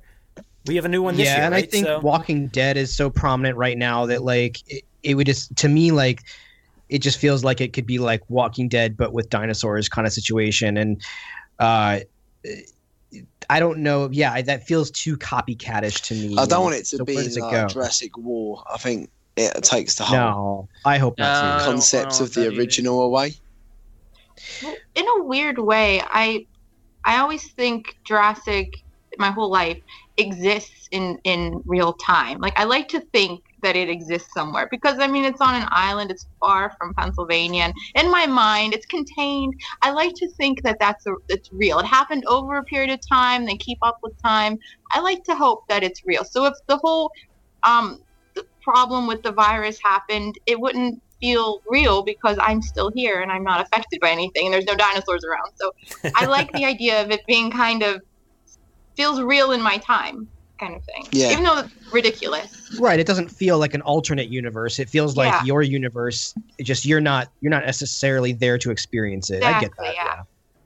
That's what I like about the whole concept of the idea of the Jurassic Park and the Lost World, that there is somewhere on this earth where prehistoric life like exists. Like the whole idea of there just being somewhere that you can go to see it. They say the Congo might have some things hidden in it that we might not know. You know what I mean? We go into cryptozoology. Yeah. So, I think regarding the film, I reckon there'll be a sad moment with Rexy having I don't like Rexy, I'm dreading that. Just so you know what I mean. Rex having her, death scene. But I don't think it will be at the hands of something else. I think it will be through age. Well, that's the right way to do it. I hope so. Yeah, it'd be very heartbreaking either way, just seeing her pass away. But just if it was at the hands of another dinosaur or two dinosaurs or whatever they might be bringing in, I don't know. Yeah, that would suck. See, the idea, and I'm not, when I say you guys, I don't mean this like necessarily as a bad way, like a bad thing, but like I've never felt like a connection to any of the dinosaurs like in the movies. To me, they were always like, in the first movie, Alan says kind of think of it as like a big cow, and to me the dinosaurs have always been like, it doesn't matter which T-Rex it is or which raptor it is or whatever, and that's what they're kind of trying to do, is make the dinosaurs themselves like characters that interact and have understanding and stuff like that. And to me, if we move into an area where like gosh, I don't know, man. Like if the Rex like recognized Malcolm, that would totally like take me out of this idea that they're just animals and that like they're, you know, I don't want them to be necessarily be like characters that have emotion. I like the idea that in the first 2 movies, they're just animals. They're like, to me, they're like white-tailed deer or like cows or something. They almost have like no personality, but if you stare into their eyes, you can like feel like there's a horror behind that, you know, is very scary. Like to me, like in real life, I think that like parrots are like very like not that I'm terrified of them, but they're very scary, right? Because when you look at a parrot, you don't necessarily know what it's thinking because you can't judge its thought process. And I like that from the first 2. And I feel like by the time you got to 3, when like the pteranodon is like looking into the camera and, you know, the raptors are like kind of staring at the camera, like that kind of took me out of it a little bit. But I think it's awesome that people feel this connection to these specific dinosaurs, that they might have like an emotional reaction if one of them were to pass away. I see it almost as kind of like if you go to certain zoos have certain animals that they name, and they have like this animal, and that animal afterwards, after being there for so long or whatever, passes away. I see it almost kind of like that. But with like how you say, with like having that emotional connection to the T-Rex or like Rexy, for me, it was like the T-Rex. It was a dinosaur that made me fall in love with dinosaurs. So like that T-Rex is very special to me personally. So and I totally understand it. It's to me, it's just, I've never even heard of this concept until I started listening to Jurassic Park podcasts where people had like emotional connections to the actual original animals. Like that's new for me. No, but I completely understand what you mean as well. Like with having Jurassic Park 3 started that with like the pteranodon, that one scene it looks at the camera, it took me out of it too. It's like, it's cool. I feel like you can have these emotional connections, but when you start making them, the dinosaurs, like how you were describing, like have like this recognition of the people. If Rexy recognized Malcolm, that would take me out too. I'd be like, what? You know, I don't know. I get what you're saying too. What, like an elephant never forgets? Kinda, yeah, totally. A T-Rex never forgets. We got another question here on Instagram from Jurassic Wars. It says, what is your first Jurassic Park memory ever? Do you guys have any? Oh, this is good. I like this one. So we went from the final memory. What do we think it's going to end with? Now, what's your first memory? I don't have one. I don't remember a time without it. I'll tell you what. That's a good answer. That is all I got. That actually is a pretty good answer. I know my specific very first Jurassic Park memory. I was not allowed to see the movie when it first came out. I was 7, and so my parents weren't letting me see PG-13 movies, and I didn't even know it was a movie. I remember I was just out with my mom, and she bought me the blue pteranodon on the card, right? And up until then, I had other dinosaur toys, but there was something very specific about that blue pteranodon. It was very detailed. It had you could see the veins in the wings, and it had like the scales on its back. And then That's at my the favorite store, pteranodon by far. it's fantastic. And you know, you go to the store and there's more dinosaurs, and there's more dinosaurs, and then all of a sudden there's there's humans. And it took me a little while as a 7-year-old kid for it to click, like that this was a thing that I could go experience this, not just as a toy, but like as something. And I remember being very scared because at the time it was like, you know, it was in the news and stuff like, don't take your kids to see this. This is not Land of the Lost. This isn't a kid's dinosaur movie. And it took me a very long time to build the courage to go see, because everyone was just scaring me into thinking it was going to be horrifying. And I remember because of that blue pteranodon, you know, it took me a while to get the courage up, and I went and saw that, and it was, you know, just like the way they wanted you to think when you saw that. It wasn't a puppet, it wasn't a CG character, it was a dinosaur. For the first time in my life, I was seeing a real dinosaur. You know, and I have my whole life and my career to thank Jurassic Park for. You know, and it all stems back to that Kenner blue pteranodon. Oh, yeah, that's a lovely story. I remember my first time. I went with my auntie, and I was 6. I grew up with like Land Before Time and things like that. I used to go to the Natural History Museum in London and stuff, and I used to love it. So I've gone into the cinema thinking, all right, yep, this is going to be like, you know, a real life version of that.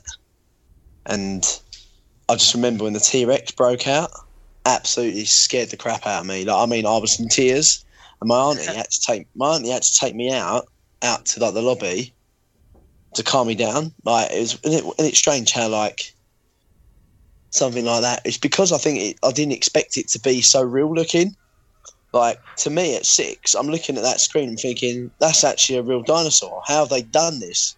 Like, how has that guy just been eaten off a toilet? But it's absolutely crazy to think that it wasn't just 6-year-olds that were experiencing that. I mean, this was the first time that we were seeing CG at such a level. Exactly, that's what I mean.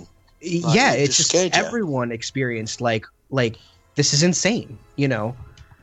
And I remember like all around like in the shops near us, there's like a place called Asda. It's like similar to like Walmart, and they used to have like a whole aisle of the toys. And I used to have the Triceratops with the little bit of meat that you could pull out, and the Red Rex. I had that, but I don't really remember much more I had. But I remember they used to have candy and stuff like that. They had like little eggs. Yeah, with the little toy inside. Yeah, that's it. Yeah, yep. The little candy, all them little things. Candy. That's all these little things I remember, and the card collection. I think Brad, you did, didn't you? Was it you, Brad? Yeah. Mm-hmm. Yeah. All the cards and stuff. I remember all of them. Like all those Topps cards and stuff. Yeah, those were great. That's it. Yeah. Yep. I'm moving over here to Twitter. Egypticus3 asks, do you reckon an R-rated Jurassic Park movie could work? No. I don't think so, no. Yeah, at this point, we're so far into it with 4 + 5 movies now. They're not going to change. You know, they're not going to go R. I don't think there's a spin-off world where there's an R-rated movie. I don't think that's going to happen. The only way I could see it happening is if they rebooted the entire series. But still, at that point, I think somebody said before, like, kids love dinosaurs. I don't think you can, like, exclude kids from dinosaurs. And it's not just that. What Jurassic is and what it represents and what the moral basis of the films are, it doesn't need an R rating to tell that story. It's imagination, isn't it? It doesn't. Yeah, like there's only 3 reasons to have an R rating. Extreme swearing, extreme like sexual content, or extreme blood. And what's scary about Jurassic Park is the things that are left to your imagination. And so like I look at Logan, right? And I thought before I went and saw Logan, I was like, we don't really need a rated R Wolverine movie. That doesn't make sense. But then when I saw that movie, I was like, you know what? That was probably a good call, but I don't know if that's really the right call for Jurassic. And it's been pretty violent and gory in its own right, like the death of Eddie Carr. Like, how much worse could you get? That's pretty messed up. And yeah, maybe there wasn't blood spilling everywhere, but you got the point. And it was definitely messed up. Yeah, exactly. Yeah, over in the UK, all of the films are rated PG, and that, I don't know, that's the one below the PG-13, I think, over your side. Yes, it is. Yeah, I think it's and it's just parental guidance, isn't it? So it's up to the parent whether they choose to take their kids or not. Because we have 12A, which I think is the equivalent of the PG-13. Oh, okay. So what was Jurassic Park and Jurassic World rated over there? PG. PG. Wow. Okay. Yeah, they're all been PG. They've all been the same. Every single one of them. That's interesting. Yeah, and the I tend to feel like that about England, though, that we tend to sort of be a little bit more laid back about things in that respect. Like, for example, like even like the drinking age, just something silly like that. Like we drink from 18 onwards. Yeah. Whereas over in America, you're 21, aren't you? Yeah. Mm-hmm. So we got another question here. Arjun Boss says. He says, how many kids does Ian Malcolm have? I don't even know. How many kids? I'm going to go with 4. I think it would be harder kids, to count. Yeah, I love kids. All in Canada does happen. Yeah, I think it'd be harder to count the wives, to be honest. Occasionally. Yeah, I think I'll go with 4 as well. I want to go like crazy and just say like 15, but I think I'll stick with 4. Now, are these ones he knows about or does not know about? Oh, that's a good. A whole new can of worms. Wow. Yeah. Okay. I have no idea. Yeah, maybe I'll stick with 15 then. There was a rumor, wasn't there, that one of the new cast members was meant to be, is it Kathy as a adult? Kathy, darling, dinner's ready. Oh yeah. And there was also a rumor that same character is one of Jeff's daughters. Oh yeah. Too much time. Yeah, I don't think they'll go that far. Yeah. I got another question here from Pierce Johnson. He wants to know, he's been thinking lately, how can I live my life in a Jurassic Park way? Thoughts? I don't want to work at a zoo, so that's out. Whoa. How can he live his life in a Jurassic Park way? You could go into genetic engineering. That's true. You could do biology, college. You could buy 30 dogs and purchase dinosaur costumes for all of them. I wrote that one. Oh god, that's great. I mean, it depends on how much money you have. You Jurassic Park Day. You could buy a full island if you wanted. I don't know if you got that kind of dough, but you could spray paint your car. Yeah, that's a pretty legit one. You could actually just buy a Jeep and then paint the thing up and put the numbers on the side. You're good, right? Go in your backyard and dig up for dinosaurs. Yeah. Even though you're just going to be digging holes because certain areas there's nothing. You can't really find fossils. Yeah, there's certain areas where you can find dinosaurs, but hey, you never know. I got one. He can submit a segment to the Jurassic Park podcast and do a segment every other week or so. That's a pretty good way to live. He can immerse himself like we do every single day. Yeah. Yeah. Yeah. Every little helps. I think it does, yeah. Let's see. Do I have anything else here? I think... All right, so Rogue Sunrise says, do you think Dr. Grant could have cut through the fence instead of climbing over it? He did have a knife, I believe. I think he could have fit through the fence. Well, the fence had like the weird, like little crossy, like support wires, right? And that gauge wire is very thick. No chance. I will say this: he may not have had to go above it, because if you really look at the frame, he could have just walked around it. There was only like one fence there. It didn't surround anything. So I think my answer would have been just look to the left and just see that it wasn't connected to anything. Yeah, walk to the side of the set and just walk around. Yeah. Yeah, I mean, I cannot believe that. Like, if you really look through that movie, like there's ends of sets that you can see. There's puppeteers that you can see. There's when the car gets flipped over, there's like potted plants like on the floor. Like they've edited them out, haven't they, in the Blu-rays? They're still there. I swear I've seen an edition where they've edited it out. Right, I recently saw the netting in the Brachiosaur scene. Oh, you did? You got that? You got it? Yeah, I finally saw it. Now I see it every time. I ruined it for you. Sorry. Yeah. I don't want to know. Sorry. No. I mean, I don't know. I don't want to know. I was going to ask you what Brachiosaurus scene you meant and whereabouts it was, but I don't really want to know. It's the same with that one. Time. It's the same with the kitchen and the when you see the hand pat the back of the time now too. Raptor. Oh, yeah. In the Lost World, you can see the CGI Triceratops glitch through Dieter's head, and I know exactly. I'm gonna see that. And in have a look out for it. Lost World, as Malcolm's driving into the petrol station, I always see Steven Spielberg in his rearview mirror. In the wing mirror. Yeah, that's true. Really? Oh, yeah. Interesting. He's in his baseball cap and glasses. Yeah, at the end of it, you see him in the TV at the end of the whole thing, eating popcorn. What? Oh, that's crazy. Yeah, look at the screen. What, reflection? At the end. Yeah, the reflection of them sitting all on the couch. He's right in the middle of Malcolm and Sarah.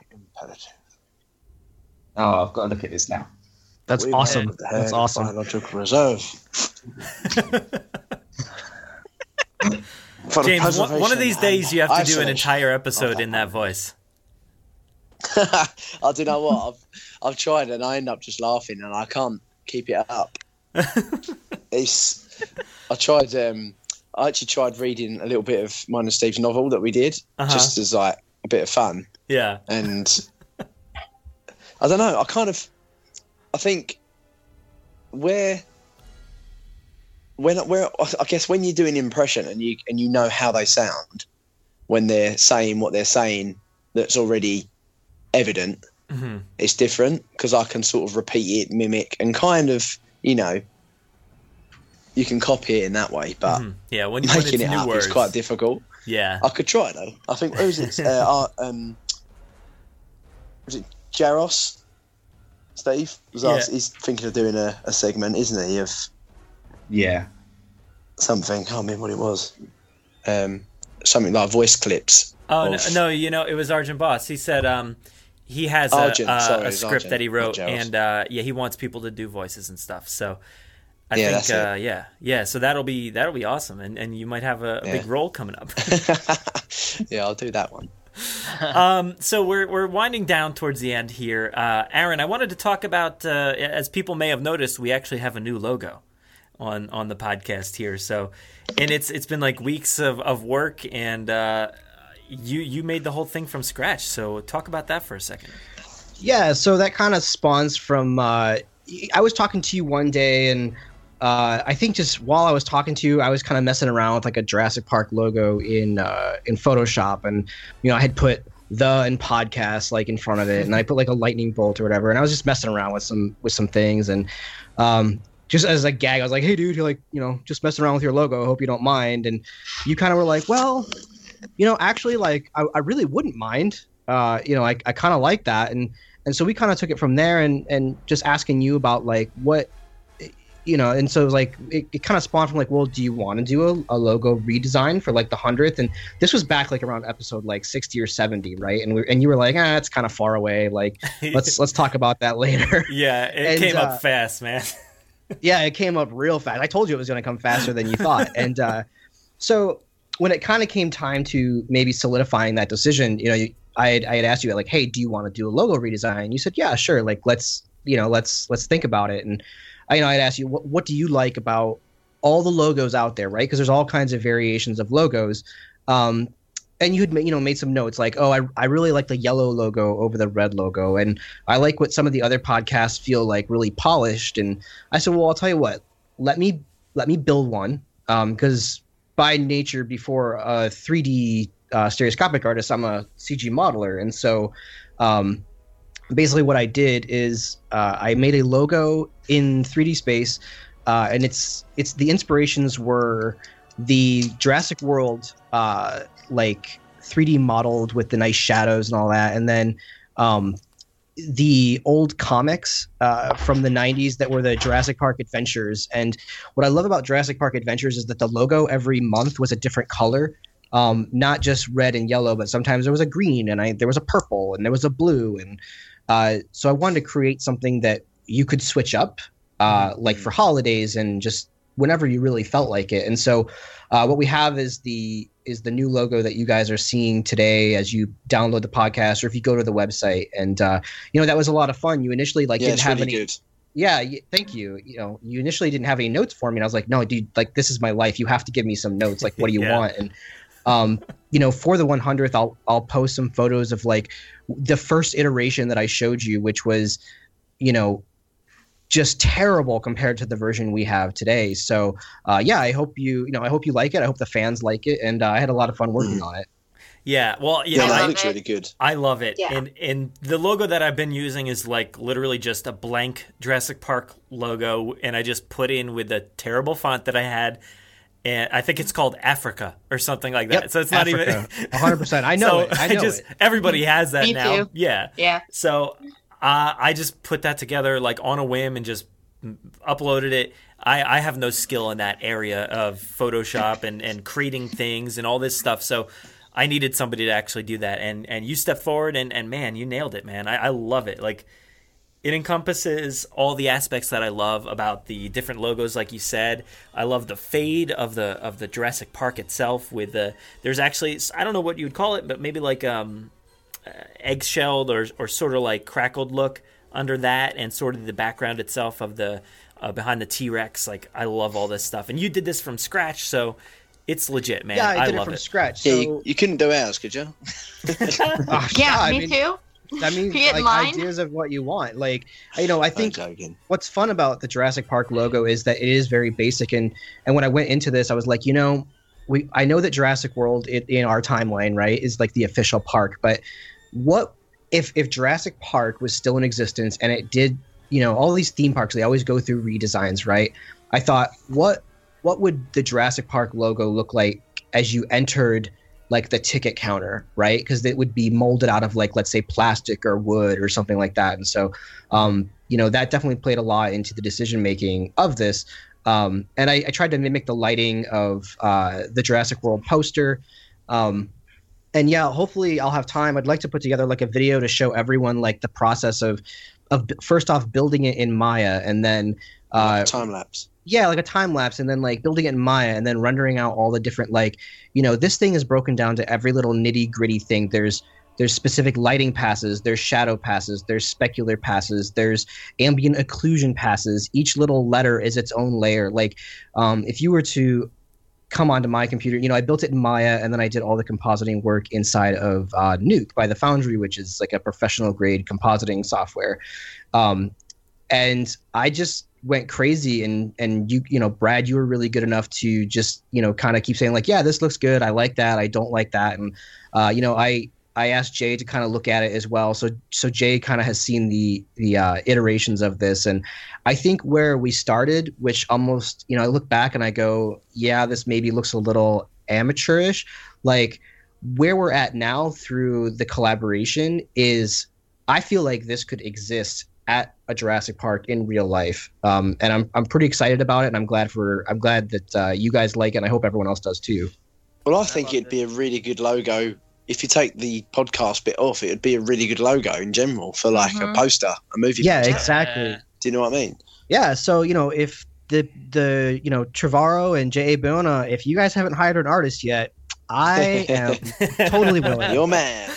Yeah, and I think the way I have this logo set up, if Brad, if you came to me one day and said, "Hey, I want to do something special. Let's put Hawaiian flowers behind the T-Rex instead of the red and the orange," that is going to take 2 minutes to do. Changing the current color fade from one color to another, it's 2 minutes. This is a completely broken out logo that we can just do really whatever we want with as time goes on, which can make it kind of fun. Like Christmas, we could do red and green, or something like that. Mm-hmm. Yeah, I love it, man. I really appreciate it, all the hard work, and like you said, like I said before, I need people to kind of help out and to bug me about things. And like you're like, hey, do you want this? Do you want this new logo? I'm like, yeah. Okay, all right. Let me think about it. Let me think of what I got to do and what I need and what we need it for. Different website, the podcast, all the different stuff. So, thank you for getting on top of that and making something really awesome. Yeah, no problem. I had mentioned to you like back in, like I said, in the 60s and 70s, like, hey, dude, you should do something special for the 100th. And I think like a new, like a updated logo, right, could really like refresh the whole thing. You're like, it's so far away. And I'm like, yeah, it's coming up, man. Like you don't think it is, but it's coming up. Yeah, really fast, man. And yeah, it's nuts. And I also have a few things here. Actually, one of the things you donated that we're giving away is the Jurassic World album. So it's like the double LP. It's got this awesome artwork on it. It's got it's two LPs, yeah. So it's got all the songs from the soundtrack.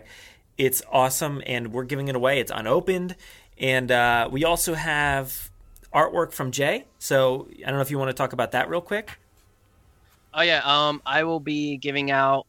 I recently posted this piece I did of like a very highly detailed T-Rex, and I very influenced by Mercuri's like work, and you can see it on my Instagram page. And I did this kind of like my personal artwork. I am very like detail oriented when I do certain pieces, so I like to mix in like fully detailed anatomy of any type of animal in my personal pieces, and then I mix it in with like these washes and splashes of ink or paint or whatnot. So it's like a mix of abstract and detail. So I did this one. It's called the Queen, and it's the T-Rex, like every scale's in there and whatnot, and then you have the splash of paint, and then like etched in it says the Queen and has a crown over her. That's one piece it will be for the giveaway. And then I have one that's in the works right now that I'm finishing. That's gonna have the 3 favorite carnivores of the first movie. So we're gonna have, of course, the T-Rex. We're gonna Rexy, and we're gonna have the big one, the Velociraptor from the first one, and then of course a big fan favorite, the Dilophosaur. And all of them are being drawn out right now, and I'm doing them with very detailed work, and they're gonna be roaring off the new logo. So we'll have that. Awesome. And you know what I mean, that'll be for the giveaway, but of course all the contributors get one. So awesome, dude. Thank you. Yeah, all you guys are getting one. And you get one. Awesome. And you just check on your seats. Everyone gets one. Now, if I still don't know which one the big one was.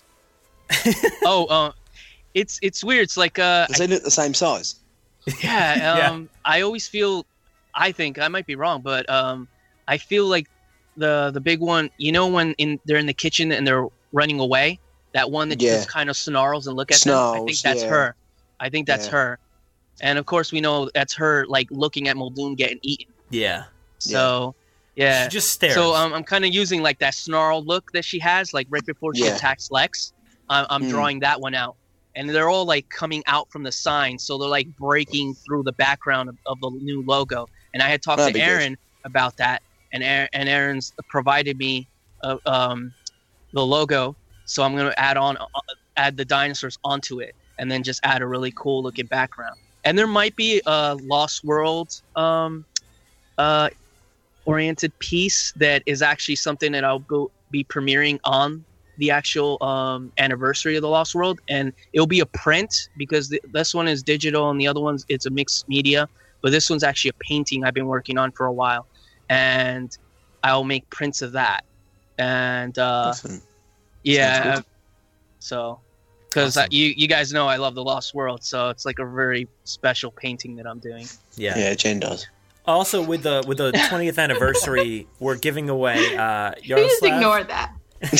I'm ignoring it. I'll just keep going. We've poked enough fun. Come on, we're good. I apologize, Jen. It's okay. It's gonna be like a running joke forever. You brought it up, so I can't really apologize that much. So you brought it on yourself. No, I kind of own it, and I'll own that. Yeah. You could solve this in 2 hours. You could solve it, you know? I know. Anyway, speaking of the Lost World, Yaroslav. So paintings and he donated some of the 20th anniversary prints that I don't know if you saw them at the meetup. He gave them out to everybody, but he also sent me 2 of them here, so I have 2 to give away of these. So they'll be all announced probably on our Twitter, our website, and everything. So just keep an eye out there, and we'll let you know. And Jen, I know you're actually working on a charity right now as we speak. Do you want to talk about that for a second?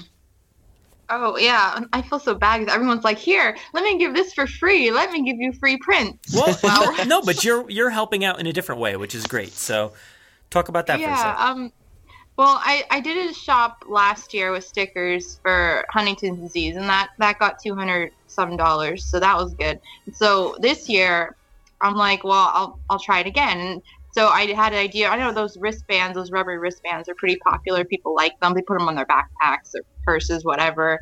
And it's kind of a sense of ownership of whatever's on the wristband. And I thought people would like Jurassic ones, and then I made Bryce ones with her Born to Belly Laugh tag on there. And it's really neat because the back of both of them have a logo, either Bryce's silhouette on those or the Jurassic T-Rex logo, and then also has Halo on there as well, which is the charity that it benefits. And those are really, really cool. I mean, I try to take pictures the best I could, but in person they look so much better than they captured on the camera. And I also have a lot of Bryce stuff, and these really cool pens that look amazing.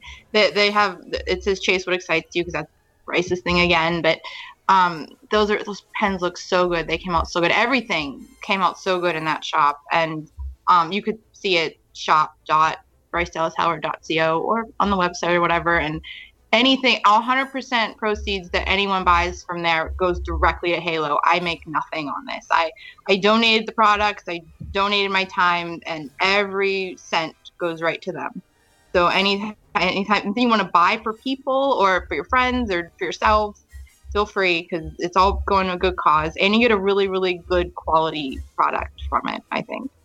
So yeah, that's so awesome. I love that you keep doing that every year, and we've got a commentary coming up, haven't we? Yeah. Yeah. I wasn't sure if we were gonna actually find the time to do that or not, so I was like, should I mention it or not? We're gonna try. Keep an eye out. We're gonna try. We'll try. We'll have a Lost World commentary for you, whether it's on the anniversary date or not. And we're still working it out. It's always tough getting, the chance to record with you guys as you're, across the seas from us. So it's very difficult to schedule out times, and we've all got stuff going on. So, no problem. We'll get to it. And everybody keep an eye out, because we did the Jurassic World commentary, and we had an absolute blast with that one. That one was so much fun. Yeah, that was great. And this one will really be special. I think we won't, poke too much fun at Jen. We'll just kind of keep it straightforward, stick to the movie, and okay. On a Lost World commentary that I'm not even a part of, I'll still be hear my name in there. Yeah. You'll still make it in. Maybe that's the episode that you could watch. You could listen to the podcast while watching the film. I think that's a good idea. That's true. Before we go, can you just re-say the God creates dinosaur speech? No. Can you edit it in the time that I did it? Just edit it in there. That was awesome. I think we were all going along with you there. Like, come on, get it. But like, it is kind of confusing. Like, what does he say at what point? It does get kind of confusing. So you did really well. It was good fun. That was brilliant. It was good. One thing though, Jen, in hindsight, I wished I would have put the timer on that. And I'm glad you didn't. I know it'd have been a lot more petrifying. I know. I wouldn't have got it. And the other one, the one where you had to say one word answer. Oh yeah. So I think for future people, Aaron and Jay, be prepared. Oh man. Be prepared. My one word answers were so lame. So lame. I didn't like my one word answers. I feel like I could have done better on that one. It was good. It was still fun. But then being under pressure adds to the fun, doesn't it? So. Yeah. Oh, it was fun. It was awesome. I loved doing that. It was good. Well, I've got nothing else to say. Yeah, well, that's. I think we're rounding out the end. We've been doing this for an hour and 40 minutes, so hopefully people are still listening. Thank you guys so much, and I expect a lot. You guys better keep submitting these things. Don't give up now. I need some more pop quiz. I need some more game trail. I need more Amber Finds. Jen, whatever you want to submit, I need more of it. I was hoping you wouldn't do that. I don't know what to submit. I have no idea. I need more because I don't know how many of you know, but in July I'm actually having a baby. So what? Congrats! Congrats, Brad. So I wasn't sure. Oh. Yeah. So which Jurassic Park character are you naming the baby after? I think that's like the real question, right? None. I don't think. Oh, all right. Yeah. T-Rex, no T-Rex Jost or anything like that. All right, no, but guys, I do have a onesie, Jurassic Park onesie. And nice. My sister bought it from me from Universal Studios, and it like a keychain that says #1 Dad, and it has like the Rexy on it. It's so awesome. So, that's awesome. Yeah, but like congrats, I said, man. I'm gonna need some more segments, guys. So you got to step up because I don't know, it's gonna be difficult. We'll see how this goes. We'll take it day by day. I'm gonna try to get out as much as I can and handle things, life and podcasting all at the same time. Well, guys, as of this recording, we're still in May, but Jurassic June is next month. Yeah. So. Oh yes. I got big plans for Jurassic June. Yes. So I have a small plan, medium plan. I don't know. I don't know what the size. It's an okay plan. I usually give up all my plans in May because of the anniversary. But we can't. My Instagram and Twitter pages are just going to be blowing up all over on Jurassic June. I have so much stuff that I'm going to be posting. Awesome. Now my plan feels small. Steve, we could possibly. We could possibly do our Mount. Gone what? We've got an event coming up in June as well. We're off to cinema in London, watching Jurassic Park and The Lost World back to back in 35mm film. Oh, that's awesome! We're going with Jack Ewins and Sam Phillips. Yeah, that's awesome. I mean, we had the exhibition over here, so you guys exactly. You've had the exhibition, man. But you guys have had so much. So shut up. Come on, you guys have had some awesome stuff over there recently. You guys get Jurassic World 2 weeks before us. Come on. I know. Yes, we do. You guys had that Mosasaurus. You had the raptor pen. You have to have like a media blackout for 2 weeks. Yeah, that's going to be real tough. Jurassic Youth has been blocked. Yeah, I think that is a really like. I think that's a really bad move. If I'm honest, I can't see why that. It doesn't even like Spain and places like that get it before you as well. I think probably there's a couple of European countries that do it either a day or 2 days before us as well. I think Spain's getting it almost at the same time as you guys because of Jaye Bayona. Yeah, makes sense, doesn't it? So does anybody else have anything else going on? Anything you want to promote, or you at least give out your Twitter handles and where to find you all? So, I think I was going to say, check out the Royal Albert Hall thing we worked on with Jurassic Cast. Mm-hmm. If you go on to, I'll get a link. Yeah, I'll put it in the show notes.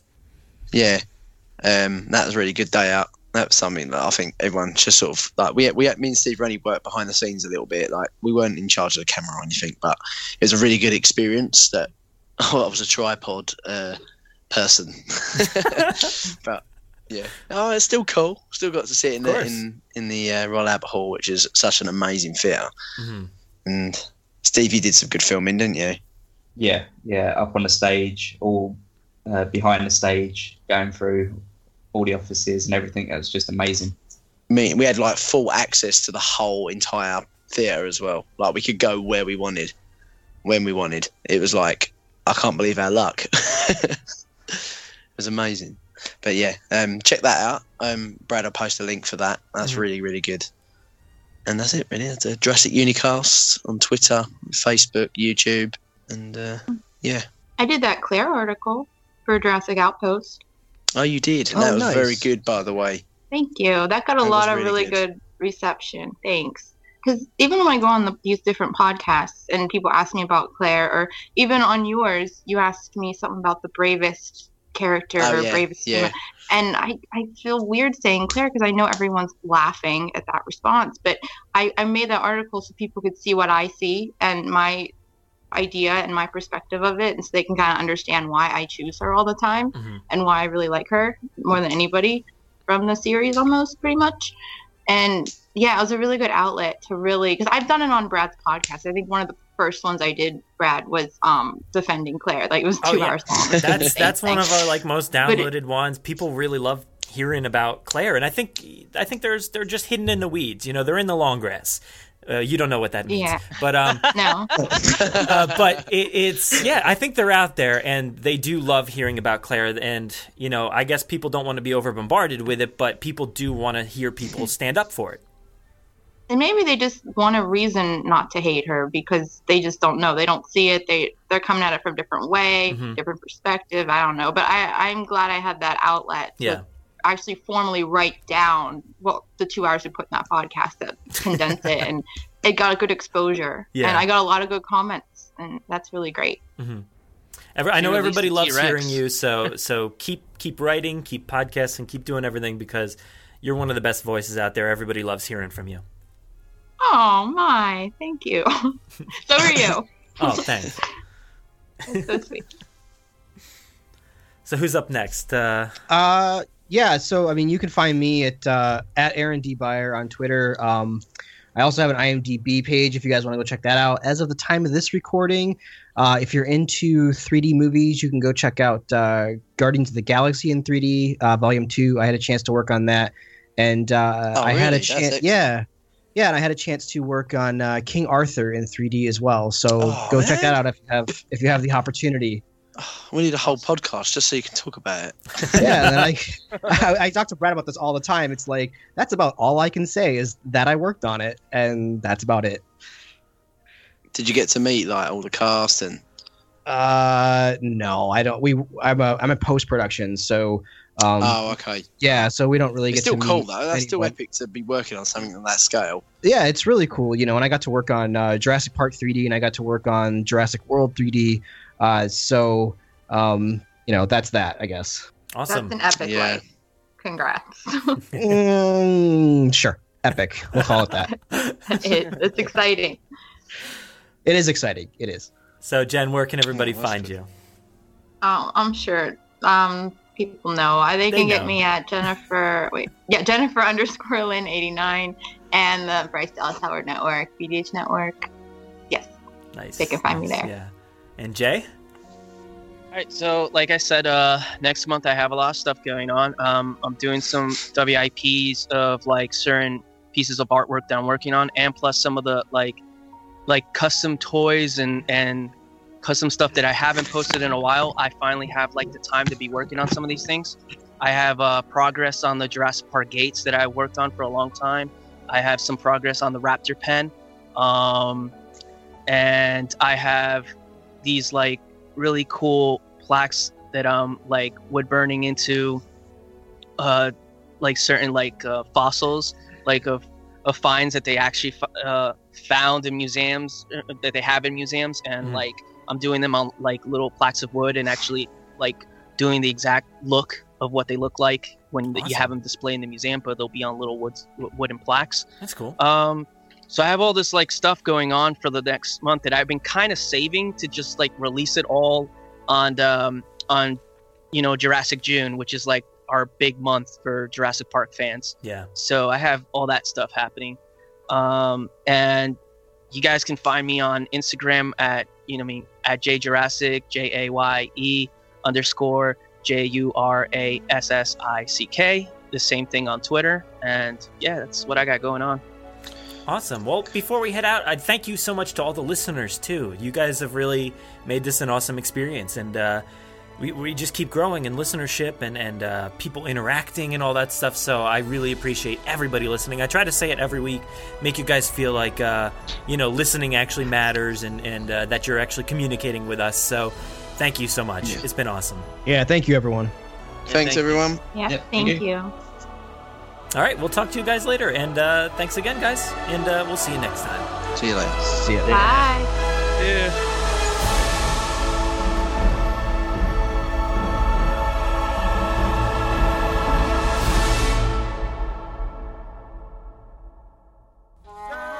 I'm not a computer nerd. I prefer to be called a hacker. Aren't you supposed to be a genius or something? I can't get Jurassic Park back online without Dennis Nedry. Incorporating all the latest technologies. We shouldn't be here. And there's 5 dinosaurs. How many Sarahs do you think are on this island? Today, here in the mailbag segment, I wanted to showcase a few of the listeners who actually sent in some cool audio for the 100th episode, so let's dive right in. Hey Brad, this is Lonnie Clay. Just wanted to say congratulations on 100 episodes. Probably just finished recording it. Quite a feat, man. Just wanted to thank you for everything you do for the Jurassic Park community. We know everyone appreciates it. Everything you do to celebrate the Lost World is too great, man. Definitely a movie that does not get the appreciation it deserves. Looking forward to 200, and keep it up, man. Thanks. Hello there. This is Alex, aka BoomstickWiz. Well, some of you may have stumbled upon my name on Twitter. First of all, congratulations to the 100th episode of the Jurassic Park podcast. This is a big milestone for any podcast, and I'm amazed how easy this comes along with that one. Biggest kudos absolutely go to Brad and everybody involved making that one. You really feel the heart and soul you put in there. And special thanks to every guest there has been on the show so far. And ladies first, so Jennifer Terek, and then we go on with Dan Karan, the guys from Jurassic Unicast. They're just so funny.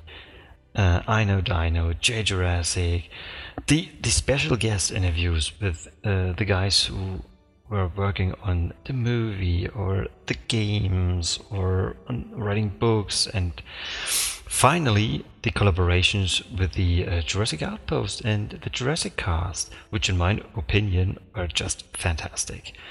And from all of the different podcasts about our beloved franchise, this one really cares about us as JP fans as a whole. It's just my personal opinion how this comes along with everything I hear during the podcasts itself. As a short info about myself, I'm a JP fan since '91. Yes, really.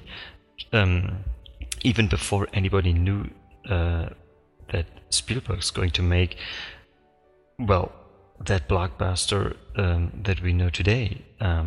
This all came along with my auntie, who gave me Michael Crichton's book just after reading it in one rush through one night. And she gave it to me because she knew that I was pretty much into dinosaurs, and I was 9 years old at that time. 2 years later, I found myself at the premiere screening in Germany. That's where I'm from. Until today, I never ever witnessed movie magic as intense as, well, at that night. It was just completely, well, yes, movie magic, as I said. From then on, I collected everything I could, searching for every new information. Well, and it was the early 19th, so it was the dark ages. So the dark age of information flow. That was pre-internet, so it was really hard, especially outside the US, to get infos. So I got every movie magazine, every video game magazine, every newspaper, every TV brochure, whatever I could. And whenever I saw that T-Rex logo, well, I had to buy it, or I begged my mom to get it for me, or whatever. So that changed until the late 90s, around the time The Lost World was released. So there was something absolutely different from the years before, because that internet thing came across, and we had that in school, so in my high school time. And from that on, I was constantly on the internet searching for news, and, well, became one of the first, well, maybe core forum members of the then biggest Jurassic Park fan site called Internet. So that was an absolute blast, and it was everybody from all around the world. I loved every second of it. It was an absolutely new world for me. And if there's anybody out there who remembers that internet times, well, here's my shout out for you. Remember, guys and gals, you know, we started it all once, and it was in the late 90s, and when the internet was young and fresh and absolutely stunning. So I can remember names like Velociraptor 101 and Cody the Raptor and Sarah Sith Lord, and I don't know. It was absolutely great. And after a little time, that site got closed down because the moderator had to go to the armed forces. So at that time, here in Germany, we had to serve for a special time, and that was the reason the site was closed down, as far as I can remember. But a few of the contacts lasted a little longer, and I remember with that little program named ICQ, which was absolutely hot and new at that time. I chatted with a lot of you guys at that time. So in the end of the internet time, there were a lot of new Jurassic Park fan sites coming up throughout the entire net. But I remember vividly that Dan's JP3 page was really the number one for everything JP related. It became my, well, number one source for the next years. And so shout out to Dan's JP3 page and everybody involved there. It was very nice. But it also showed me how too much information can, well, make a movie less exciting. So because there were so many infos, I got from JP3 month before the actual movie was released in the theater, so that I wasn't really so surprised by the movie when I saw it in the end. This makes me aware of how far I could go in the future for every movie I'm interested in. So, but fast forward to the year 2015. Well, of course, out of the everlasting interest for the franchise, I was, well, pretty much like everyone else of you, very excited about the upcoming movie.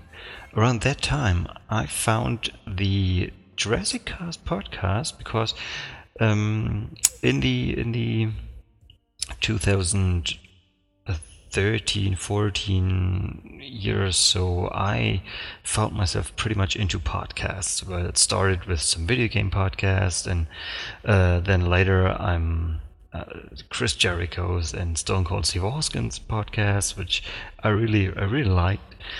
And occasionally listening today, but oh my god, they have so many commercials during their entire show. It's hard to hear for me now.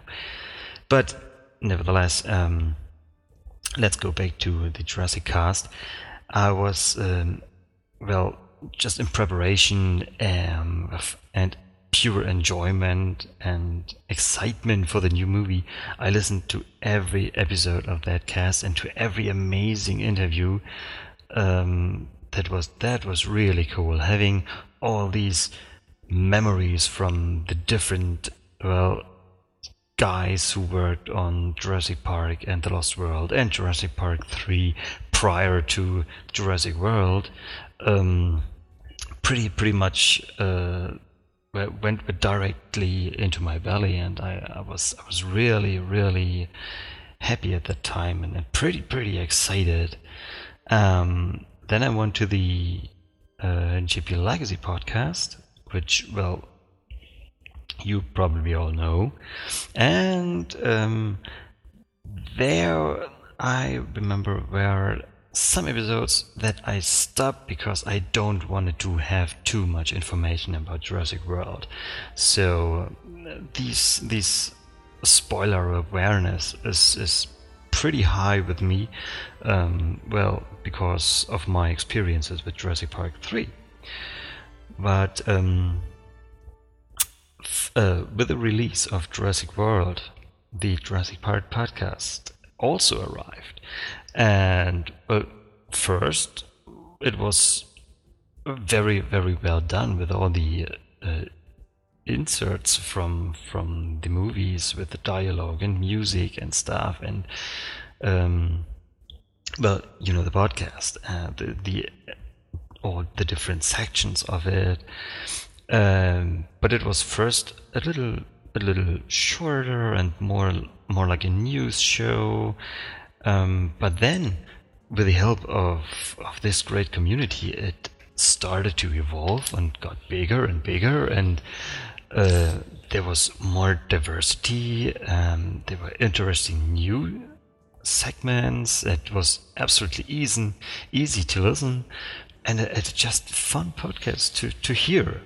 And it easily became one of my favorite podcasts, well, of any podcast I'm hearing now. And because of the heavy inclusion of the fans, this one feels so much more connected to the early spirit we had back at Internet, well, about almost 20 years. It just feels like coming home, just on a different level, not just writing in a forum, but listening to you each and every week for, well, 100 weeks in a row. Well, almost, I don't know, maybe there was 1 week we had to wait for another episode because of some illness or something, but wow. And it always feels fresh and exciting, and, well, especially to you, Brad, it's your absolutely positive vibe towards everybody and everybody's opinions and ideas that feels so naturally, and you especially feel so interested in your interview partners that it really encouraged me now to come out, because I'm pretty lazy on Twitter and on writing emails or stuff and whatever. But and here comes my little shout out to everybody who is like me. This Jurassic Park podcast is absolutely the space for us as a community, and I also speak to the other podcasts, the other Jurassic Park podcasts, the Outpost and Jurassic Cast. Because of your collaboration now with the Jurassic Park podcast, this is the best space that I can imagine for a foundation of us as a huge community, and to grow and to show that we are, and to, show also the guys make the movies how much we love that franchise. And so I'm going to stop right now because I don't want to go for too long. Excuse me if it was too long for you, and excuse for my accent because, you guessed it. But this is not just about me now. This is absolutely a celebration episode for that Jurassic Park podcast, because 100 episodes is a milestone, as I said in the beginning. And of course, congratulations. It's absolutely fantastic. I'm having a blast. I'm looking forward to every new episode, and it's for me, it's the best start in the week. So Brad, for you, do it as long as you're having fun with it. It really feels like you have it now, and it shouldn't ever feel like work. That's not good. So just do it as long as you have fun, just having a good time, hang around friends, and I got a pretty good feeling that this can get even bigger than it is right now. So maybe for the future you can include some new segments about interviewing a fan about how he became a fan and how Jurassic influenced their lives. Maybe I would like to do it if there's any interest from the other ones, if they want to hear another version. And so I'm pretty much interested of how about Jurassic Park was evolving to what it is now, from all around the world. So here's a last shout out to every fan who not even has English as its first language. Just come out and tell your story, even with any accent, because I'm really excited to hear what it was for people from all around the world to listen about their experience at Jurassic Park. So, and for the last, of course, again, congratulations. I'm very excited. It's my first time ever to record something for a podcast, or even for a podcast, therefore for a wider audience. I had a blast. It took me a while. I had to convince myself to do this, and I hope you enjoy the show. So let's go back to maybe another one, guest commenter, or of course go back to Brad and his guests who are probably live. I don't know. I'm just curious about episode 100 as much as everyone else. So, I hope you had fun so far, and I do wish you a lot of fun for everything that's coming. So, goodbye. This was Alex. Yeah, shut up, man. I'm talking to the people. Thank you guys so much. I really, really appreciate it. You know, this goes out to all the listeners, not just the ones who submitted here today. I really, truly appreciate all the time you guys devote during your weeks to listen to the podcast. You know, as a avid listener of podcasts myself, I know it takes a lot of time and effort to dive into these long podcasts like this week after week. So if you stuck it out, I really, really appreciate it. You guys are the reason that I put this show together, and you've heard me say it here before, but this isn't just my podcast, it's yours. I know it sounds corny, but it's true. It's your outlet to express how much you love this franchise, and I think everybody deserves the spotlight when it comes to showcasing our love for Jurassic Park.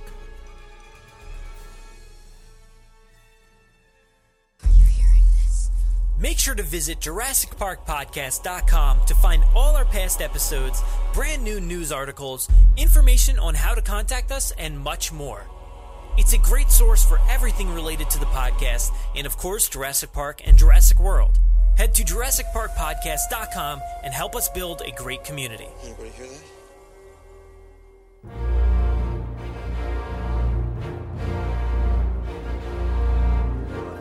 Thanks for listening to the 100th episode of the Jurassic Park podcast. Of course, a big thanks to Jen, Jay, Aaron, Steve, and James for today's conversation, but also all the amazing contributors who have and are certainly just starting to play a bigger role here in the podcast, like Travis Stevens, Chris Lanham, Crisscross Media, Zach Carlisle, Jarrett Courtney, Matt Brody, Dan Karan, and literally anybody else who has participated here on the podcast. Sorry if I forget anybody here. There's a lot of names to go over. But you are all so incredible and awesome. I love talking to you each and every time. You guys make it really easy to talk to, natural conversations. And you know what? I certainly consider you all my friends. So here's to another 100 episodes. It's going to be a lot, and I can't wait to do it.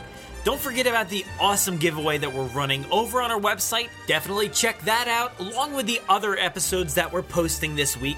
That would be the commentary with James and Steve for The Lost World, and the Lost World special episode featuring thoughts from the fans on the 20th anniversary. Let's make sure to celebrate The Lost World big this week. We gotta make sure that Universal knows that we love this movie. If you want to interact with us, we do most of our work over on Twitter, at Jurassic Park Pod. We're also on Facebook at facebook.com/Jurassic Park Podcast, and our Instagram handle is at Jurassic Park Podcast. You can listen to us via iTunes, Google Play, Podomatic, YouTube, our website, or wherever else podcasts are found.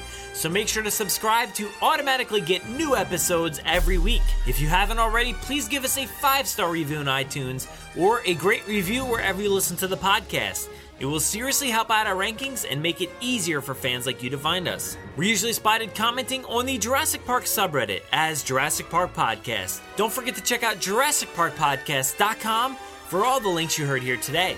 If you want to get a hold of us, you can email us with any news stories, MP3s, comments, or if you want to debut a segment of your own, send them to JurassicParkPod@gmail.com. Or you could submit questions directly on our website contact form. If you'd like to record something for the show, send it in to us and we'll feature it in an upcoming episode. If you don't have any way to record, you can give our voicemail line a call and leave us a message. That number is 732-825-7763. Thanks for listening to 100 episodes of the Jurassic Park podcast, and of course, enjoy. Help me, Roland. There's a job for you at the park in San Diego if you want it. No, thank you. I believe I've spent enough time in the company of death. 5 deaths, he says. Sorry for that guy, Enrique. No, that's just...